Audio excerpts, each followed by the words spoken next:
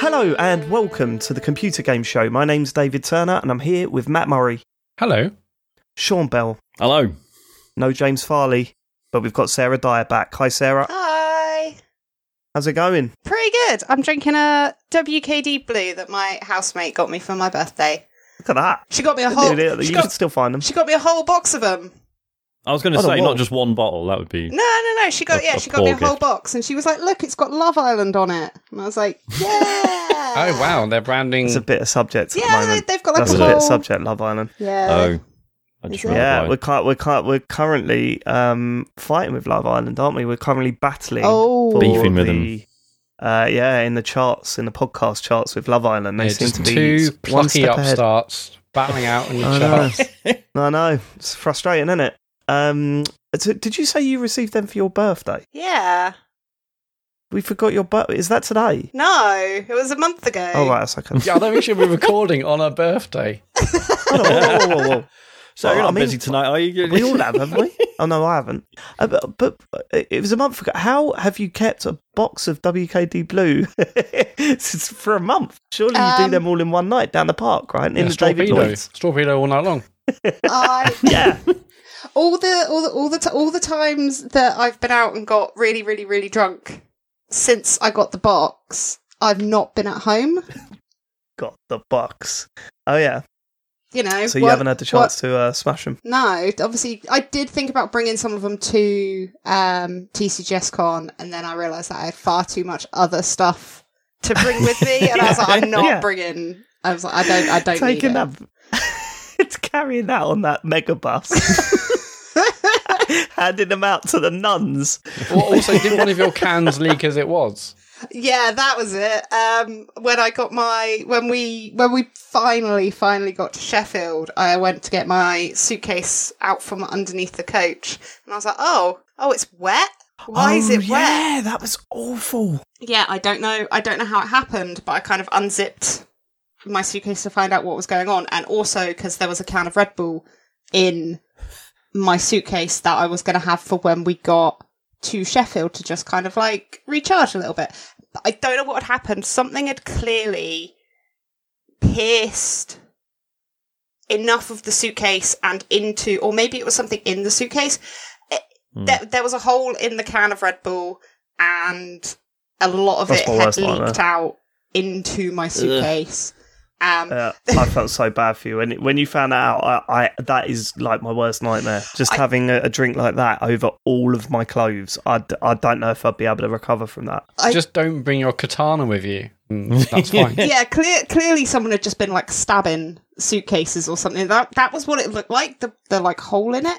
I bet it was the nuns. I bet it was one of the nuns. Yeah, probably. I think. Because I was just like, well, I guess this is just the thing that's happened. But there was still Red Bull left in the can. So we were walking through, I think it was through Meadowhall, and I was drinking it out of the hole that had been pierced. Because I think at that point, I was just like, I've been on this coach for 6 hours.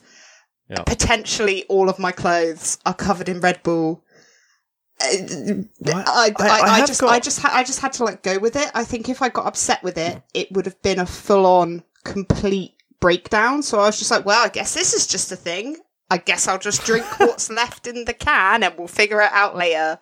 But luckily, because I brought like a towel and laid that over my clothes before I'd put like toiletries and my hairdryer and stuff. I think that protected everything, and there was like a couple of t-shirts which were like a little bit wet, but that was it pretty much, so it was fine. Can you imagine if like all weekend you were getting compliments about how nice you smelled? And it was just, just Red Bull. Well, I guess that's it now. I'm the woman who soaked herself in Red Bull for a night out. I'm gonna spray Red Bull there. Going on a date into a little bottle and then start spraying it on. That's how you attract all the. It's like pheromones for gamer boys. Yeah. It's just Red Bull. Eau de Wings. I have got a question for you about that weekend. You've got to tell me, how was your James Farley experience? Oh, he's the best. He really is, isn't he? He is. He sort of sits there huffing away and tutting and shaking his head and rolling his eyes. And there's nothing better, is there? No, he absolutely seemed, nothing better. He seemed in a really good mood for most of it. He was in a better mood than he usually is, I think. Yeah. He was just sat behind us playing his Sonic, having a lovely time. Loving that Master System version of Sonic. Yeah, he's loving it. Making friends. Oh no, wait, it was you that made the friend. No, here's what happened there. Right, some guy just started chatting to us while we were waiting for the next coach to turn up, and he was saying some really weird stuff, Sean. Very bizarre stuff. I can't remember what he was saying, just some really weird stuff. Yeah. But because James was the first one to say, "You've made a friend," that was it. He was my friend for the whole trip. And I just thought, he was talking to all three of us, James. He was your friend until he found the girl on the coach that he could go and smoke weed with, and then he forgot we existed. Again, one of the nuns. I mean, that's a joke we could say throughout the whole thing. But yeah, no, James Farley's the absolute best. I'm glad you got to finally experience him. Shall we get on to the Patreon producers for this month? Let's read out the full Nels crew. They are Aaron Patrick, the QuickBooks chap, Simon Nelson, Jack Oven, Moomin Biscuit, Trans Rights are Human Rights, Dave Ernsberger, Colin Brown, Gazman, Happy Birthday Sam and Neil, Gabsy, Rocketman76, Rex Reese, Happy New Year Sam, love from Neil, Grey Dragon Claw, Fred Fenge, Smooth Monkey, Happy Mother's Day Sam, love from Dr. Farley's Sexy Fan, Don Whiskerando. No! Don Whiskerando. No! Do you know what happened then? I was getting nervous as I was coming up to it. My God. Don Whiskerando, friend of the show, Sam, Justin Smith, Colin Smith, the Pond Skater, Philip Powell, and Richard Sawyer. They are the Full Nels crew, and we love each and every one of them. You can go Full Nels by going to patreon.com/TCGS, or you could sign up to various different tiers. There's been a little bit of a change, a little bit of a boost to the first two tiers, isn't there? So the £4.50 and above, they get the bonus show, but they also get Marvel calls a week early, right? Mm-hmm. Facts. It's not the first two tiers because it was actually a £2 tier, but tiers 2 and 3. Okay. So that's the £4.50 tier, right? Yeah. The next tier up, they get the video version of the bonus show. That is correct. That's correct, right? That is correct. So there you go. So if you enjoy the bonus show so much you want to see the video version of it, just pop up a tier. Just pop up a tier. That's something we started this month. So we've wanted to do more of this kind of video stuff for a while, and so we recorded the bonus show on video, and we'll be doing that moving forward for every opportunity we can get, which is, we think every month would be fine, but there's the odd occasion maybe where we can't do it, but the plan is every month the bonus show will be on video for you £8.50 and above patrons, and £4.50 and above patrons still get the audio podcast as usual. Nothing's changed there. But yeah, if you want to watch the video, there's a tier for that. Crucially, we're not going to be like, oh, here's a visual gag for the £8.50 crew. No, but maybe we should start doing that, because that's business. That is business. Just wear different hats. That's true. That's and good. just at different points, just maybe change we should hats. just be a fancy dress. Yeah, and just never reference it. Yeah. Yes, even better. That's not bad. That's not a bad shout. But, on the Marvel calls thing, I know we've had a bunch of people questioning where they are and what. But just to clarify, if you're on the £4.50 tier, both Marvel calls a week early and the Patreon bonus show are on the same feed. Patreon pages only get one RSS feed, so they're all there on one feed. So don't be confused if a Marvel calls pops in and a bonus show pops in. They're all there. I've also put up a post on Patreon that explains how to add a password protected feed to all various podcast players and apps. So go there if you're having difficulty or it hasn't updated. All the information should be on our Patreon page. Go there. Don't get in touch with me, mate. All right, we've already set it up. Just go there. Also, we've got a bit of an announcement this week, haven't we, Matt? Who wants to take this? Because this is quite big for us, I think. Could be. You can take it. You've started it. Okay. So from next week, the Computer Game Show podcast is going live on Twitch.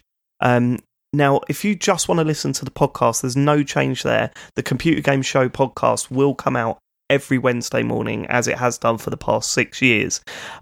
What we will be doing, though, is live streaming these recordings. So whenever we record an episode, we record on Monday nights from 8:30. and from now on, that will be live on Twitch. You'll get to, we've done it for our 300th show. Yeah. We've done it a few times for special occasions in the past, but this is going to be a weekly thing now on Twitch, 8:30 p.m. UK time. So it's British summertime at the moment. That we're going to be doing it on Twitch, Matt. We're doing it on Twitch. We're pivoting to video, like with Vice in 2011. But we are doing Sean it again. Wants to say something. No, I was going to say, it probably won't be 8:30 on the dot, because that's when we all get online, and then it'll be like... it will be there or thereabouts. Or maybe you could get online a little bit earlier, and then be ready to go at 8:30. That's a novel idea. I do well, Sarah. You know what I mean? But when you've got the kids screaming off, kicking off, you've got the kids kicking off, you want to go, fucking hell, got up, kids. Oh my God, Daddy's got a podcast to do, hasn't he? That works, yeah. I mean, that is literally the problem, like, because New always goes to the gym on Monday nights, so I'm doing solo bedtime, and there's been times where it's like 8:30, and I'm like, he's just gone to sleep. Can I just have a wee and some silence for 10 minutes before I join? We'll work it out. It'll be fine. We're going live from next week. Keep an eye on our socials. They'll let you know when we're live, but look out for us Monday nights every week on twitch.tv/TCGS Co. That's TCGS Co. Big news. That's it. I'm excited. Yeah, I'm excited for it. I mean, and obviously, again, it's not going to change like the regular podcast, but obviously those of you who did watch episode 300, obviously we'll like do some visual stuff, like we had trailers up for the games we were talking about. I was like putting the news up on screen as James was talking about it, stuff like that. Be all right, be nice, and you can see our faces as well. If that is a bonus to you, if that's what you want to do, you can see our faces, can't you? So we'll see you next week, hopefully. And just to clarify, that is not a Patreon thing. That is just for everyone. Just in case anyone had that question, that's just live for everyone on Twitch. No Patreon or anything. That's just how it's going to work. Right. We've had 12 minutes of bollocks. Let's get to the feedback. Let's go. Yeah, we're going to start with Garrison Savannah. I'm glad Matt is enjoying Final Fantasy VII. It's such a great game. It came out the year after I left school, so I spent so much time playing it in my first year of uni, and I haven't gone back to it loads. Most recently, a couple of years ago on Switch. It has some amazing music. Matt mentioned he was at Cosmo Canyon last week, and the theme for that area is a total banger. Some parts of it haven't aged so well, but overall it's still amazing, and I hope Matt sticks it out to the end. I'm definitely gonna stick it out. Undoubtedly, I'm loving it. The more and more I play it. So, have you made any progress since last week? Or I can't remember. It's been a busy week. I don't think I have since. I don't think I have since Cosmo Canyon. If I have, I can't remember. It's a lot of things happened. But I've done a bit. I wasn't going to put it in what you've been playing, but I already know what you mean about like some of the mini games and stuff. Yeah, it's awkward. I've just done the squatting competition. Oh yeah, where you have to it's like three of the face buttons, and you've got to kind of do it. Once you get into a rhythm with it, I think fine. that's It's just the thing is like it's not difficult, but you're just like, why is this in the game? What purpose is this? wait until you get to the golden saucer. Oh, good. Can't wait. Especially if we're talking about music, because the Golden Saucer theme is a banger. Yeah, the Golden Saucer is amazing. But there are further awkward mini games you've got coming your way. Good. It's just kind of does made Old games are rubbish, aren't they? New games are much better. Yep. Aren't they? It's true. I think this is a good one, actually. They've got more graphics. And they're less annoying. We're also launching our retro gaming podcast next week. And it's just me. It's going to be called Retro Games for You, and you just download the episode, and it's me just going, "What the fuck are you doing, man? Play new games. Listen, I'll see you next week." I was at this weekend. We were at. There's no easy way of explaining this. We were at a boat lift. There's a boat lift near where I live. It's a really old boat lift, and it lifts boats from one river up to a canal that's like 50 meters above it, right? And there's like a little visitor centre there. And we're going to go on the boat. Is it one of the round? It's like a big wheel. It's not a round one, no. It's got like two like sides to it, and like one lifts and the other lower. Like not important. Machine. Point is, there was a bit of an exhibition on there, and it was all like really old, sort of arcade, sort of amusement things. So like you put an old penny in, and it does like a little puppet show, or like some of them were like boat lift themed. They weren't boat lift themed, no, unfortunately. That's a shame. Missed opportunity, I think. Yeah. Money on the table there. And it was full of old people who were loving it. And I was saying to Nu, like, is this going to be like in 50 years? Am I going to be like, fucking hell, they've got Afterburner Climax at the boat lift. Let's fucking go. Let's like. Is that not already your reaction whenever you go to like any of these retro arcade bars? No, because that's the whole point of going, right? I'm already expecting that, but like, I know what you mean, yeah, because so much of it is like, I remember this from being a child and going to like the fair or whatever and playing Street Fighter 2 and losing. But yeah, no, it's just really surreal. Yeah, I mean, I often do wonder, like, is there going to be an age where I don't see an arcade and go, oh my god? Yeah. Like, am I going to be 70? The answer's no. Am I going to walk past the Sega Rally and go, like, I'm always going to put a pound in it? I mean, like, for the rest of my life. Is that how it works? Because, like, I've been to enough, like, sort of modern arcades where, like as Sarah says, there's, like, tons of machines from the last, like, 40, 50 years or whatever. And, yeah, it does sort of reach that point where, like, you'll still be like, hey, it's Sega Rally, but I probably don't need to have another go on it. Yes, you absolutely do. Of course, right, of course. But if you were going back the next day, you'd play Sega Rally again. Yeah, maybe. So you're always going to. I walk past Sega Rally, I'm going to put a pound in. Now. Like it's more what like the things that are so Dead Storm Pirates. That's always a shoe-in. You never played Dead Storm Pirates? I've never even heard of it. Dead Storm Pirates is the best light gun game ever made. You really like pirates, don't you? This was whoa! Better than fuck off. Go on. Is it better? It's not better than Point Blank, is it? Oh, Point Blank's you can't even put Point Blank in the list with all the others. It's not fair. Yes, you can. It's a light gun game. But it's just so much better than the rest, and it's completely different. Right. Okay. Anyway, so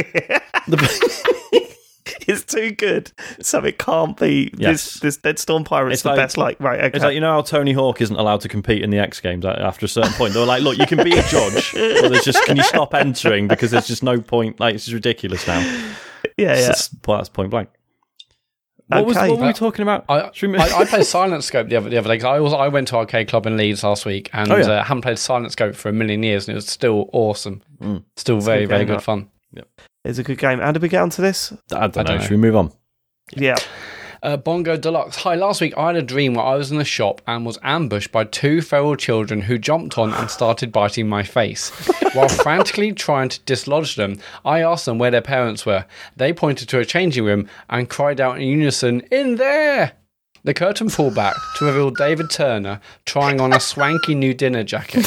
He was checking himself out in the mirror and was very pleased with himself. With his children still attached, I held out my hand and said, "You don't know who I am, but I know exactly who you are. Pleased to meet you." David didn't reply, but did at least shake my hand in return, all while grinning like an absolute fucking maniac. Make of that what you will. All the best, Bongo. So Harry... Wait. Harry and Charlie were still attached to his face with their teeth while he was saying, "You don't know who I am, but I know exactly who you are." Yes.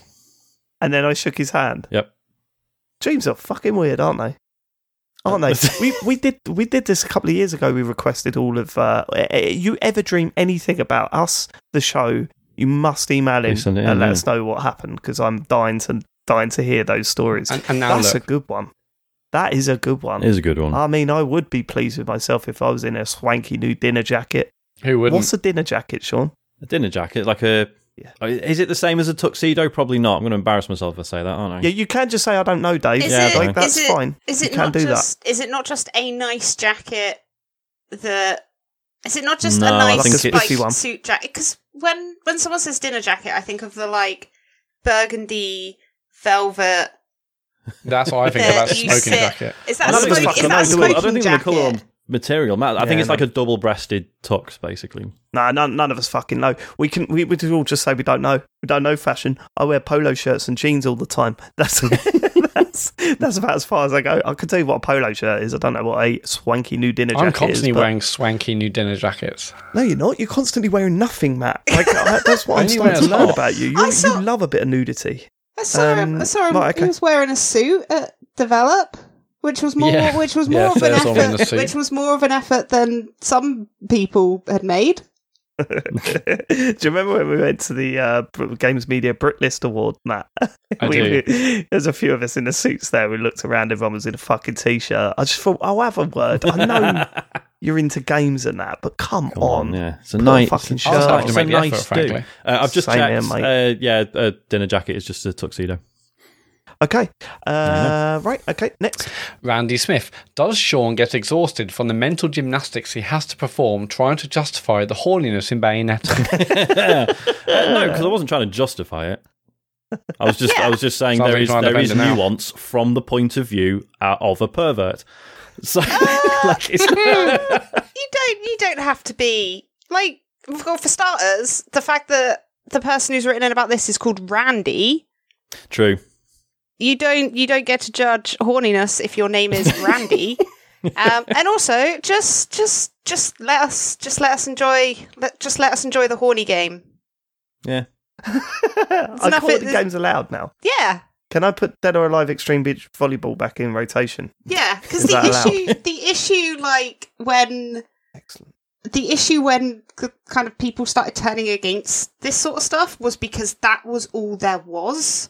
Whereas now, obviously, pervy stuff like Lollipop Chainsaw and Dead or Alive and all of that, like, that's bad if that is the only representation of women in games.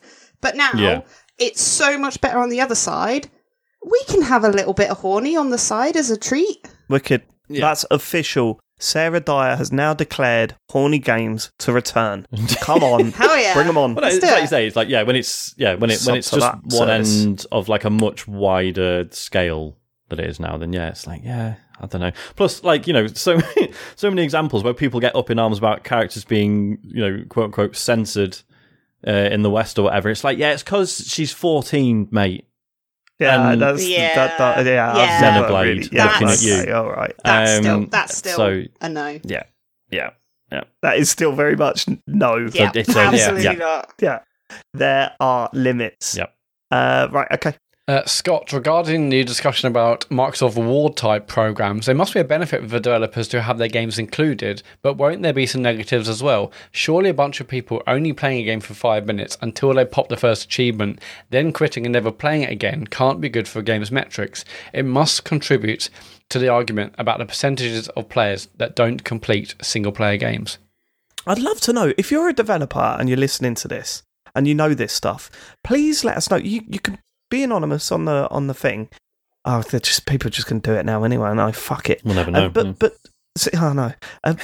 you could be anonymous. Just let us know what the advantage is of having like rewards tied to your game like that, because there must be. Otherwise, they wouldn't do it, right? Well, it'd be games that have in-game DLC to purchase. No, but that's what they're saying. If the vast majority of them, I suppose, even if it's the vast majority of them, they're just booting it up for 5 minutes, popping the thing, and then deleting the game. I mean, I suppose if a small percentage of those people go on to enjoy the game and keep playing it, then I suppose that's what they're going for, aren't they? The small percentages. Yeah, exactly. Like it at the end of the day, like it boosts visibility for the game in the store. And if like normally 100 people would see your game and play it through to completion, but because of having the rewards, 200 people see it, but only only out of that 20 people finish it. That's like 20 people on top of the 100. So it's still 20. More people. It's more people seeing it. It's more people finishing it. And I would imagine. Sorry, Matt. Go on. No, go on. I was going to say, like, in terms of like the metrics, like you when looking at like the data and everything, like you would obviously probably see like a massive spike like right at the beginning, but you would take that and be like, okay, we expect that there's going to be a big spike that will then drop off after that first achievement. But as long as after that first achievement it's higher than it was before, then that's all good. So yeah, you're playing the numbers game, aren't you? Yeah, and you probably expect that people will play to get that first achievement. But as long as there's more people carrying on after that, then it's all good. Yeah, that makes sense. And as someone who was obsessed with this stuff, like there are whole YouTube channels dedicated to like guiding players through the entire game or getting, tons of achievements. There's there's subreddits about all this stuff, so you get loads of extra kind of lift with more eyes and more people talking about the game, regardless of whether they play for 5 minutes or they actually like it and play it for a lot longer. And then if you've got in-game purchasable DLC and stuff, that's another bonus on top of that. Cool. Okay. Rad. Martin Baker. Like a good little listener, I took part in your audit from the last show. As a flourish, I added the James Farley thumbs up gif. After this, I went to work without a thought of what the effect of James would have on my Twitter account. While at work, I felt a jolt from my watch. I glanced down at my timepieces screen and saw a happy little James Farley giving me encouragement. I could not contain my laughter. Unfortunately, I was in the middle of giving a training session to a group of midwives on how to use a rapid COVID device. If that was not all, his face popped up a couple more times that morning mocking me. Keep up the good work. Yeah, the audit went well. Went Did really you see well. How many people used the hashtag? Yeah. Loads. It was crazy. I was sitting scrolling through, liking as many of them as I could. Those of you that don't know what we're talking about, shame on you. Tough shit. Yeah, shame on you. The worst. The absolute worst. We've noted down all the ones that didn't get involved with the audit, and you let yourself down there. You let yourself down. Yeah, Matt's fuming. Oh, I am livid. I am absolutely livid. That is all for feedback. Go to tcgs.co/dear TCGS to leave your feedback on the show next week. Sean, hello. Time to step up to the news, my Certainly friend. is, to the news plate. Is that what it is for you? Yeah. Is that what you're saying? Yeah. You've got like a bat in your hand. Yep. And you're winding up. Yep. How's that work? We're doing your thing now, aren't we? No, we can't. He's going to knock it out of the park, isn't he? I'm going to be chucking news at you, and thank God we dropped that. Go on, let's go. Minecraft developer Mojang have done a blog post basically laying out their policy on NFTs. There's a couple of NFT stories this week. James is going to be gutted he's missed it. Basically saying that, banning their use or involvement with Minecraft completely. Quotes, to ensure that Minecraft players have a safe and inclusive experience, blockchain technologies are not permitted to be integrated inside our client and server applications, nor may Minecraft in-game content such as world skins, persona items, or other mods be utilized by blockchain technology to create a scarce digital asset. This is obviously in response to the fact that people have been sort of, making sort of custom Minecraft stuff and minting it as NFTs. Really? And I think obviously, it was seen as, just because of the way Minecraft works anyway, like it was potentially, like a ripe place for this stuff to flourish. So yeah, quite cool that they've just come out and said, no, absolutely not ever. It's bullshit. There was a massive, I'm not sure if there's a realm thing, but there's a massive thing called NFT Worlds, which is already built in Minecraft, and now they're kicking off saying, "Well, we'll build our own thing then." Mm-hmm. So they're not happy because go and do that then. I'm sure it'll be a resounding success, like all the other NFT worlds are. It's absolutely amazing to see what the reaction to this NFT stuff is, isn't it? I mean, you had some companies trying to get involved, and a lot of companies just flat out saying, no, this is a really bad thing and we don't want to be involved with it whatsoever. It's it's been fascinating. It kind of feels like the whole pyramid scheme stuff. Yes, 100%. It really does feel like it's like that, right? Yeah. Well, that's the thing. Like the people who are most vocal about, NFTs are the future, NFTs are amazing, it's because they've got money in them, and the more people that they bring into like the NFT ecosystem, that's more people to drive up the value of their NFTs and their investments, and more people that they can sell it to. So it's not quite technically a pyramid scheme, but it works in the same way. Like the more people they bring into it, the more money they stand to make off of it. Yep. And a lot of people are losing a shitload of money as well. There's countless stories now of people just putting their life savings into it because they heard it was the new thing to invest in and losing the lot, and it's just genuinely just really sad. The average selling price these days is massively low. I mean, I dabbled with crypto and I had a bit of fun playing around with it, but I don't really get the NFT thing myself. They're kind of two different things, right? Crypto seem to have had some sort of value put into it at the very least, but every time I see anything about NFTs, and I know we're going to get messages and stuff about how we don't understand it, and I get that, okay, fine. But it just seems to me like a scheme that was dreamt up by very rich people to take advantage of fame, like to turn fame into money. Like that's what I see when I see that stuff. Because the only time you ever see something sold for a lot of money is by someone with a lot of social media followers. Yeah. Or a lot of fame. So it's never just someone going, here's amazing piece of art that I've made. I've sold it for millions. It doesn't seem to work like that. There are some, just genuinely really good artists who just saw this as a way to, sell sort of digital originals, as it were. But hasn't really worked out that way, has it? Like you say, it's just been the funniest thing is when you see people like Jimmy Fallon and I think Gwyneth Paltrow maybe on his show as well. They're both like, look at our apes. Oh, that was. I want to know how much those apes are worth now. Paris Hilton. Oh, was that Paris Hilton? Okay, cool. Yeah. Makes sense. Hilarious. Okay. This is a good thing. I mean, it's such an easy kind of PR move saying, fuck NFTs, because everyone's like, yep, fuck NFTs. Yeah. And especially, obviously, because Minecraft has such a presence in, literally in schools as well and stuff. Yes. I think it would be, very insipid if they were to ever start allowing that's stuff exactly in. what they're going for, isn't it? Of course. Yeah. Speaking of insipid... Can you get... Is there anything NFT related in Roblox yet? No. It seems like it's only a matter of time, though, doesn't it? It must be only a matter of time. They don't give a the fuck. Fucking Wild West, that place. If nothing's been publicly announced, you can bet bet your bottom dollar that something's been planned, and then they were like, oh, actually, maybe we shouldn't because PR wise, it's a disaster. I wouldn't be surprised. I'd be surprised if Roblox itself, whatever the name of the parent company is, does NFTs. But obviously, the weird thing with Roblox is it's a game, and then there's other games within that, and some of those companies making games within Roblox are in themselves huge companies. I wouldn't be surprised if maybe they either already have or will do and then use NFTs. their game to push their NFTs in it. Yeah, I see what you're saying. But then I suppose you could also argue that because of the way Roblox already works, what would NFTs add to that, right? That's just it's functionality that the game already has, isn't it? Yeah. Exploitation. Well, yeah, and they do love a bit of Roblox exploitation. is definitely up there with the kind of leading metaverse platforms. So NFT is a key part of that. Really. Yeah.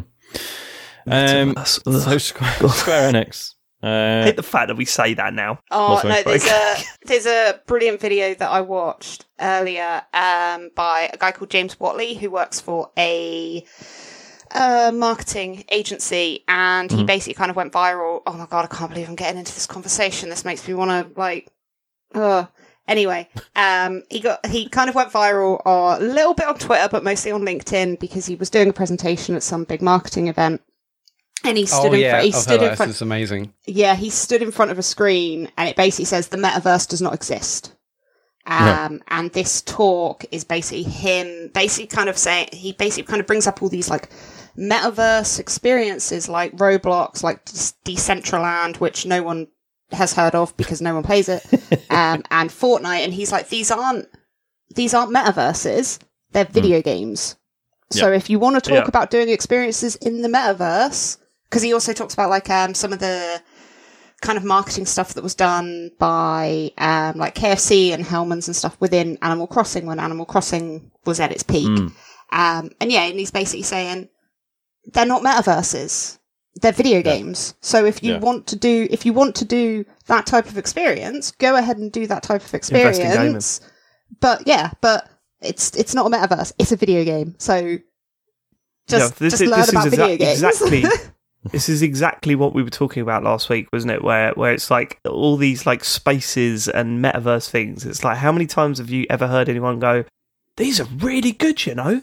Wow, can't stop playing it." You don't hear that. No. But then, how many hours have you spent with your friends in Sea of Thieves, World of Warcraft, Fortnite, like Animal Crossing? Point. Sean, you're the problem. But they're not. But I say they're not metaverses, are they? They're just games. Exactly. Like I've said before, I always feel this sort of disconnect between myself as a Quest user and the way Facebook or /Meta keep pushing, like talking about metaverse stuff, and I'm like, no, I go on and I play golf with my friends, and it is really good fun, but it's not like fuck. Well, this is it now, isn't it? This is the future. It's just one way of playing a game with friends. Like it's exactly. I love the difference between Ready Player One and like Walkabout Mini Golf, where we go, look, I'm up in the sky.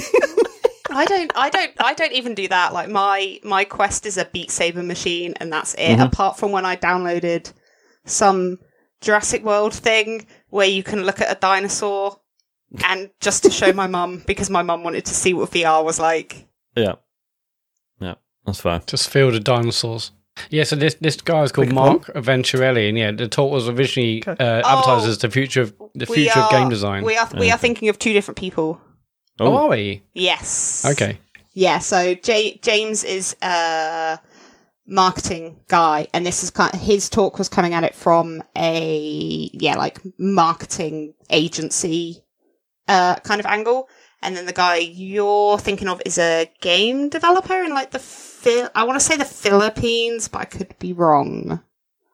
Yeah, all I know is that he was he's a game developer. He was like big, which is like Brazil's indie game like festival thing. And he was doing a big talk saying the future of game design, and then it started off being called "Why NFTs Are a Nightmare," and then it kind of like, holy shit. Well done to him. Okay. So, Square Enix are selling a Final Fantasy figure of Cloud Strife that you can get for $129.99, or for $159.99 it comes with a digital NFT. Which, quotes, can be enjoyed on PC or smartphone, and also you might lose it one day. That's in the terms. Well, it just makes the point. I mean, this is the case with most NFT stuff. Is that basically, it's decentralized, it's it's blockchain, etc., etc. Oh yeah, but if the platform that it relies upon goes down, which some of them have, that's it. It's not worth shit. You don't have it anymore. Yeah. But isn't the whole point is that these things are on the blockchain regardless of the platform? No. Your receipt that you own something still exists, but the actual thing. I mean, that's all NFTs are anyway. It's just a safe harbor in there. Yeah, so fucking boring, isn't it? Yeah, so users. I like the statue.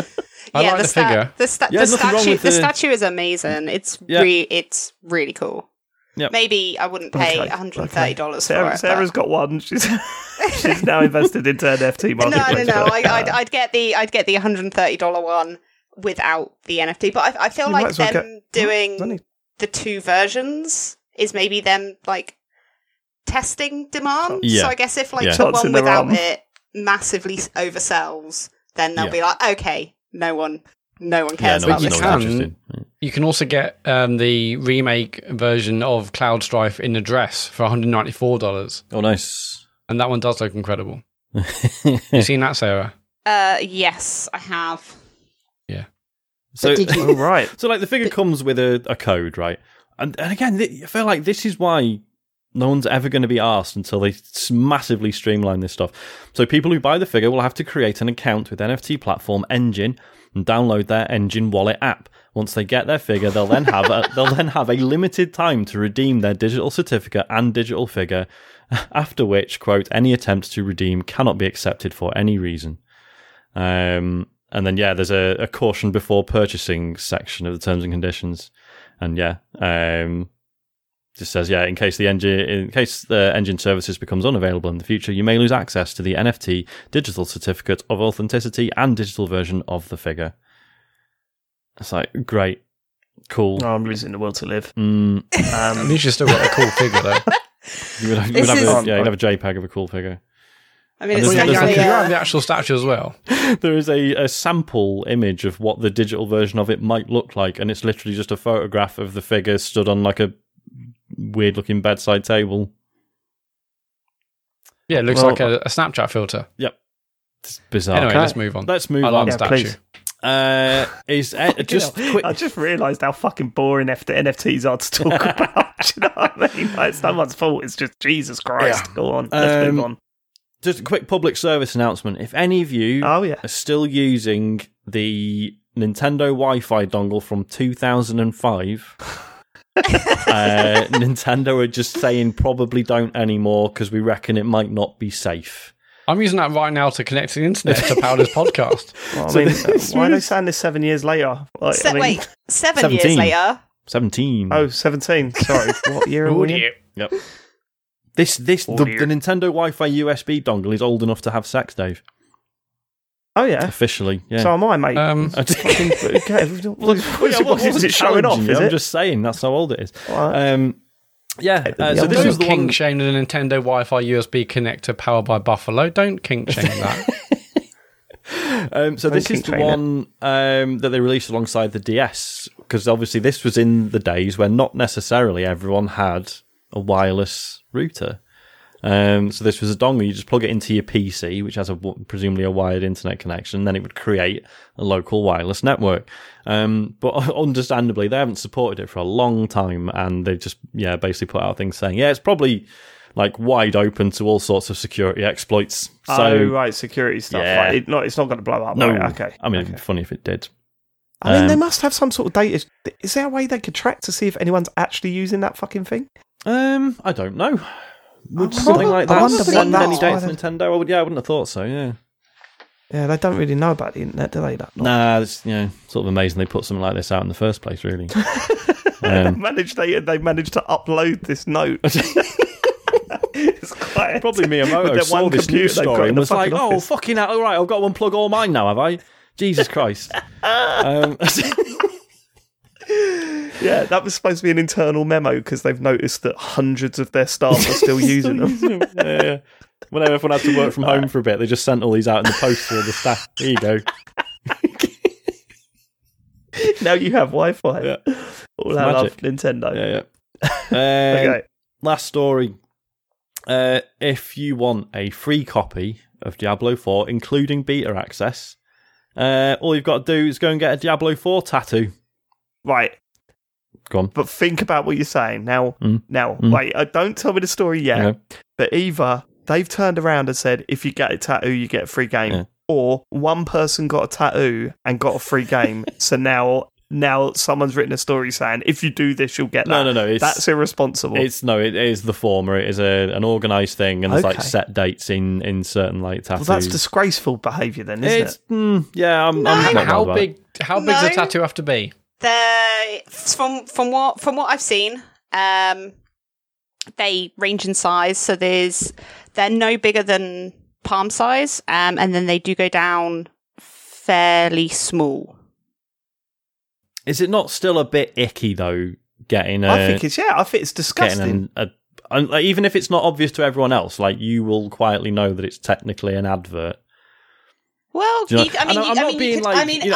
I say this as someone with multiple video game themed tattoos that I paid for my own money with, and didn't get free games for. Yeah.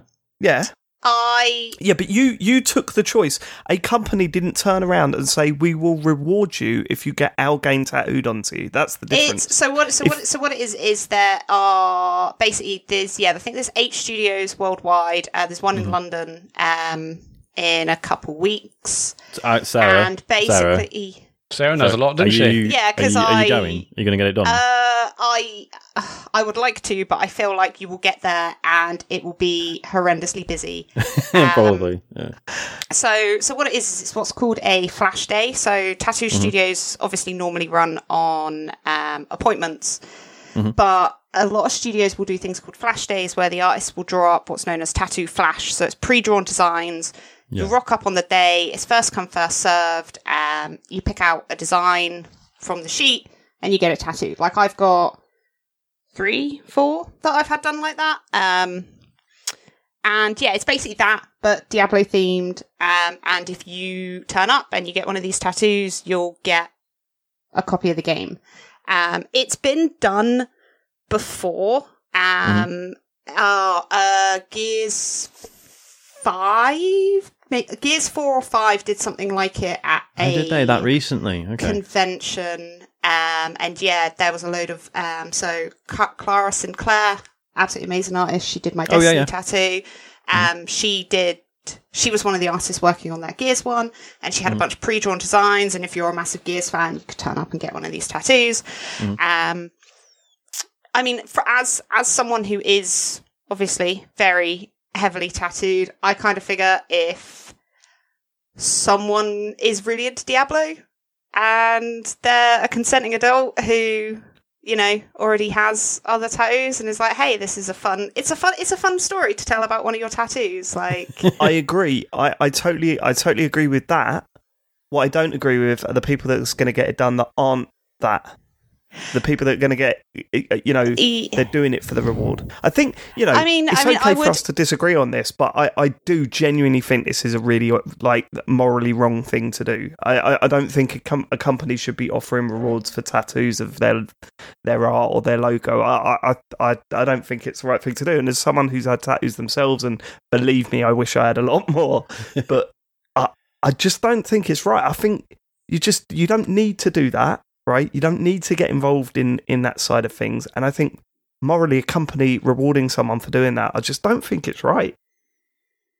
I know what you're saying. There will be people that see this and go, you know, I want that tattoo anyway. I'll get a Diablo tattoo, brilliant. You know, and getting a reward for doing so is, you know, that side of things fine. But when you've got like someone who's a lot younger, maybe, you know, at the time, you know how things are. Especially with tattoos, you make decisions when you're younger, and sometimes you grow up to regret them or whatever. But for a company to be involved in that decision, I think that's where I sit there and go, I'm not on board with that at all. I think as well, it's also worth bearing in mind that I think this kind of happens with most sort of flash days, is they are busy. If you want to get in, especially an event like this, like I also had a look at the studio that's doing it, and the studio that's doing it in London is incredible. Like their art is absolutely phenomenal. And I feel like if you want to do, because it's only one day in London, in like all of the locations, it's one day only. If you want one of these tattoos, you are going to have to be down there early, and you are going to have to queue. Like, yeah, like I would imagine, like unless you are there stupid o'clock in the morning, you ain't getting one of these tattoos. And I think you probably will have to pay for it as well. It's not like a turn up, get tattooed, you get it all for free. Like, you are going to have to pay for this tattoo as well. Fair dues. No, it's just interesting, isn't it? Because obviously there are as many reasons for getting tattoos as there are people with tattoos, right? Like I say, like me personally, whatever the tattoo is of, it would give me the ick knowing that it was part of a marketing thing. But then that's not going to bother everyone, and that's absolutely fine. Like you say, like some people, it'll just be a funny story about, like, you know, because I know there's that whole thing of like, you know, people who don't have tattoos, which I don't, by the way. This isn't me like claiming that, like, oh, I'm a big tattoo guy. Like, you know, people who are like, when they see people with tattoos and they're like, oh, I'm like, what does that mean? Why did you get this one? Why did you get that one? It's like, just because they're just cool. Shut up. They're cool, and I had some money and I wanted to get one. Like, no one needs to justify their tattoos to anyone else. But yeah, it's just, and it, you know, and clearly this is like a far cry from, like, you know, when Acclaim did that, you know, name your baby Turok and we'll give you some money or whatever it was. Like, that was gross. Yeah, as you said, like, especially because that's affecting exactly else. A child who has no. But it is a lovely name. It's a lovely name. So, as Sarah says, this is all consenting adults. So, yeah, but at least the name thing, you can like quickly change it by depot afterwards. I guess, yeah. But I think honestly, there's only one person here to blame. It's not Blizzard. It's Peter Moore. You know, for starting the craze. That's true. When he got his Halo 2 tattoo and his GTA one. It's like, this is always the end point. definitely didn't have them. I saw an interview with him about the Halo tattoo, and he sort of said, "Yeah, it was all real. It was all real." And he said, "Well, I'm not going to show you." It's like, "Oh no, Peter, you're not going to show that." I don't think it was real. I don't think it was real, Sean. No. How about that? No. Because if you got it removed, you would just say that. Or why doesn't he just say, "Oh, well, yeah, I got it removed later"? Because he loves the mystery, doesn't he? I guess. with some soap and water. I love it because he was like CEO of Liverpool Football Club at one point. I love the idea of him turning up in a t-shirt and seeing like the Halo 2 under the t-shirt and like GCL never on. It never happened. Come on. Did you see he it? was I CEO. mean, even if you look at it now, if it was real, it's one of the worst tattoos. Like he got someone to do it backstage with a pen. I was going to say, and tattoos do look worse when you're doing with a Bic biro. So Okay, is that it for the news? that is it for the news. Then let's get on to what you've been playing. There's been, I suppose, the biggest release this week has to be Stray. So should we get straight into it? Let's get straight into it. Yes, Matt. Go on, Sean. See you later, everyone. I'll see you next week. Yeah, so short show this week. Bye. Fucking hell. So Stray is it's a game where you play as a cat, and it's set. I've seen a lot of people saying it's set in a cyberpunk setting. Is it? Is it? You know more about cyberpunk one of than the I do. cities feels very kind of it's neon lit and robots and shit. Yeah, isn't it? it's got neon Aesthetically, signs. I mean, I've only played 10 minutes of it, so I'm going to keep out of this. But yeah, from what I've really? Yeah, I just not had time. But yeah, aesthetically, it's clearly cyberpunk influenced. But I mean, in terms of themes and characters and stuff, it's not really there, is it? Okay. Yeah, right. I wouldn't call it cyberpunk. Like just whacking neon in something Exactly. doesn't make it cyberpunk. Oh, it's neon, but it's also a bit dirty. Ooh. Yeah. So the setup is right. Okay. The setup is you play as a cat. You fall down the hole, and you end up in a city that is being held in by a dome. Right. A little bit like it's like what is it for that? The Truman Show. It's a little bit like Truman Show, although you can see like the workings of the dome in this city. There's no human life anywhere. It's full of robots that were clearly originally built to help humans or whatever, but they've been so lonely and on their own for so long, they've started mimicking human life, Right. which is quite funny, quite sweet. And you're tasked to kind of sort things out down there in a weird way, but we'll come to the actual gameplay and what you're supposed to be doing in a bit. Let's just get a handle of where we're at. So I've finished this. Matt? Yeah, I finished it. Okay, and Sarah? I'm about an hour and a half in because I started playing it at 10 o'clock last night because I went, oh shit, I should probably play something other than Destiny because Sean messaged me at 8:30, almost 9 o'clock, going, do you want to be on the podcast tomorrow night? Thanks for grasping me up, Sarah. Thanks for that. I was meant to ask you on Friday, but yeah. Yeah.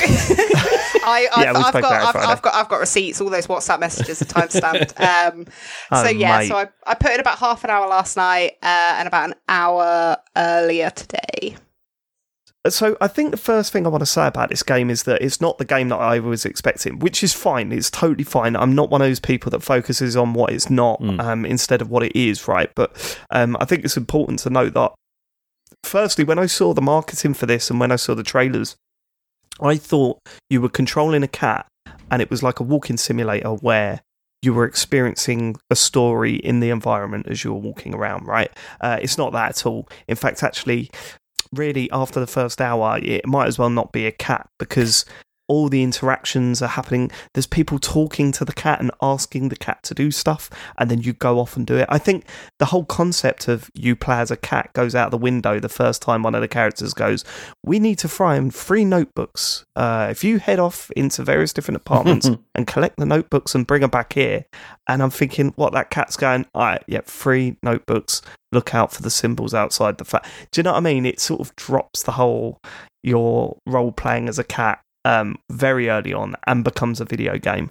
I would say that it reminds me of, it sort of fits into a box that you mainly see on well, I say you mainly see on PlayStation consoles, but we also had the gunk. We had the gunk on Xbox, which I didn't really get on with that well.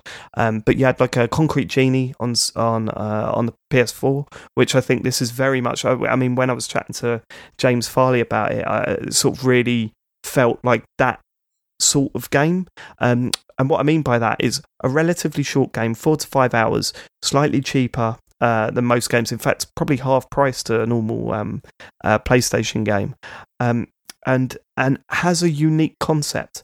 And my view is, and still is after playing through this game, keep these coming. I mean, it's brilliant to have a 5-hour experience that feels completely unique, really interesting, and ultimately really satisfying by the time you get to the end of it. I really like the story. I really love the world building in this game. And, I have a lot of complaints about it, but that's not to say that I didn't like my experience and that I don't want any more games like this, because these are exactly the sort of games that I like playing. The sort of 5-hour experience where you're going to get to the end, enjoy it. It'll always be something you remember. And you've got a taste of this really unique and interesting world. This nails it for that. So if that interests you, then go for it. But there are a few complaints that I've got, and they are mainly gameplay based. I mean, I think the opening, Sarah, you'd know the opening hour and a half. It's very not scripted, but it is. There's no challenge to any of the platforming, which for me, I'm quite happy about, to be quite honest. But there's no challenge to any of the platforming at any point, because you have to jump at pre-arranged points. Yeah, so it's all pre-arranged points. Yeah, and apparently that was brought in late on into the development. That wasn't always the case with this game. Was it not? They brought it on late onto the development. Okay. Yeah, they had to completely redo that after testing and stuff. But the only thing that really frustrated me with the gameplay stuff is I quite like the fetch quest stuff, because you're viewing like these really detailed environments. The internal environments in this game are absolutely stunning, right? If you're going into someone's apartment, it's filled with stuff. Everything looks unique, and it looks really quite amazing in places. Well, internal and external. I think the art design generally across the board, I think, is absolutely fantastic in this game. Like, there's so much detail everywhere you go, inside and outside. No matter where you look, like, you can tell they've really kind of combed over the details in every meter of this entire world. Yeah, like that's what I think's really kind of taken me with it, is technically it is not the most graphically impressive game. Like the cat model, I'm sure we've seen better in games. The cat model's the weakest part, right? Yeah, especially because like I think it's probably because it's like furry, whereas obviously the robots are like solid, because that's always way easier to sort of model and animate and everything. But from like an artistic perspective, it's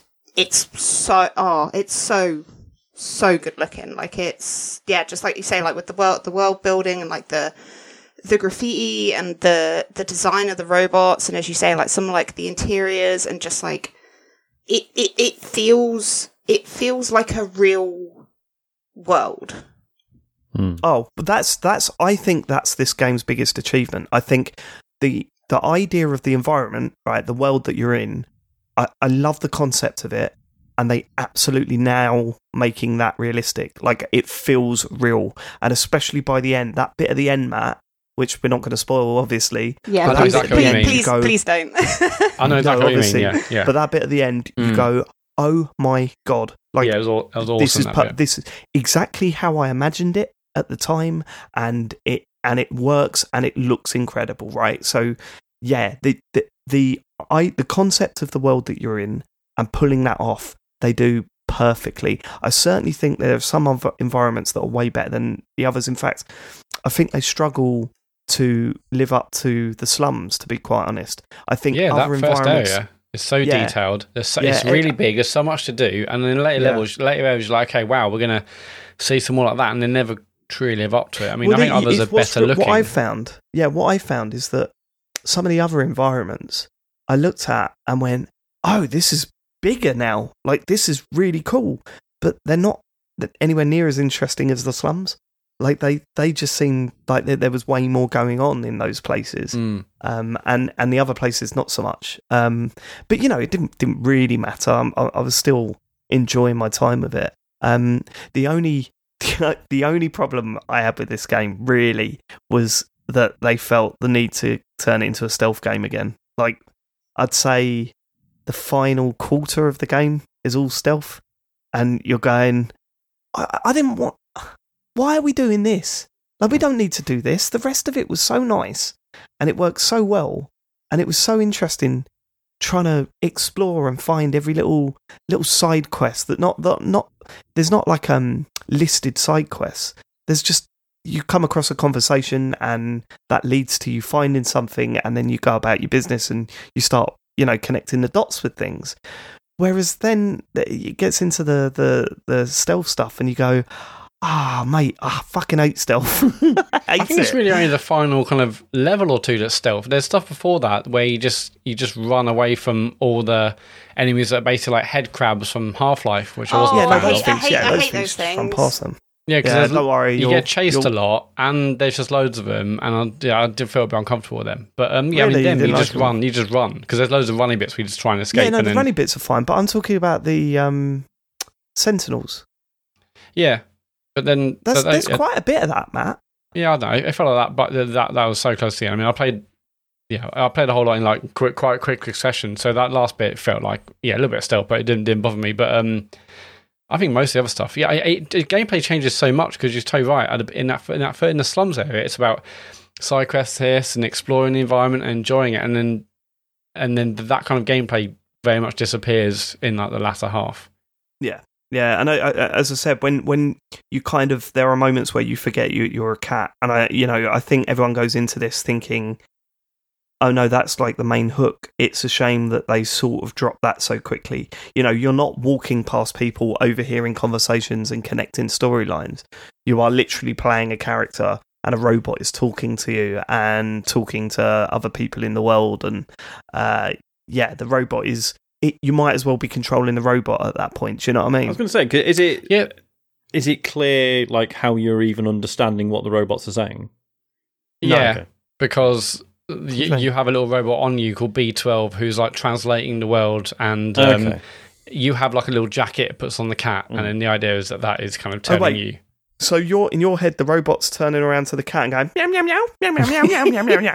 I hadn't thought about that, but they're communicating some way. I mean, like that cat understands what B12's saying, so yeah, right. Yeah. I don't know. I mean, the cat is the weakest part for me. I mean, okay, so I'm not a cat. No, in terms of a character, the cat's so cute. I haven't got a cat. I'm not a cat lover. I would love a cat, but just wasn't able to have a cat when I was younger. So maybe if you're like obsessed with cats, I think that you're going to absolutely love this game regardless, because the animations of the cat look amazing. It feels very cat-like for sure. Yeah, like as you know, I've had a lot of cats over the years.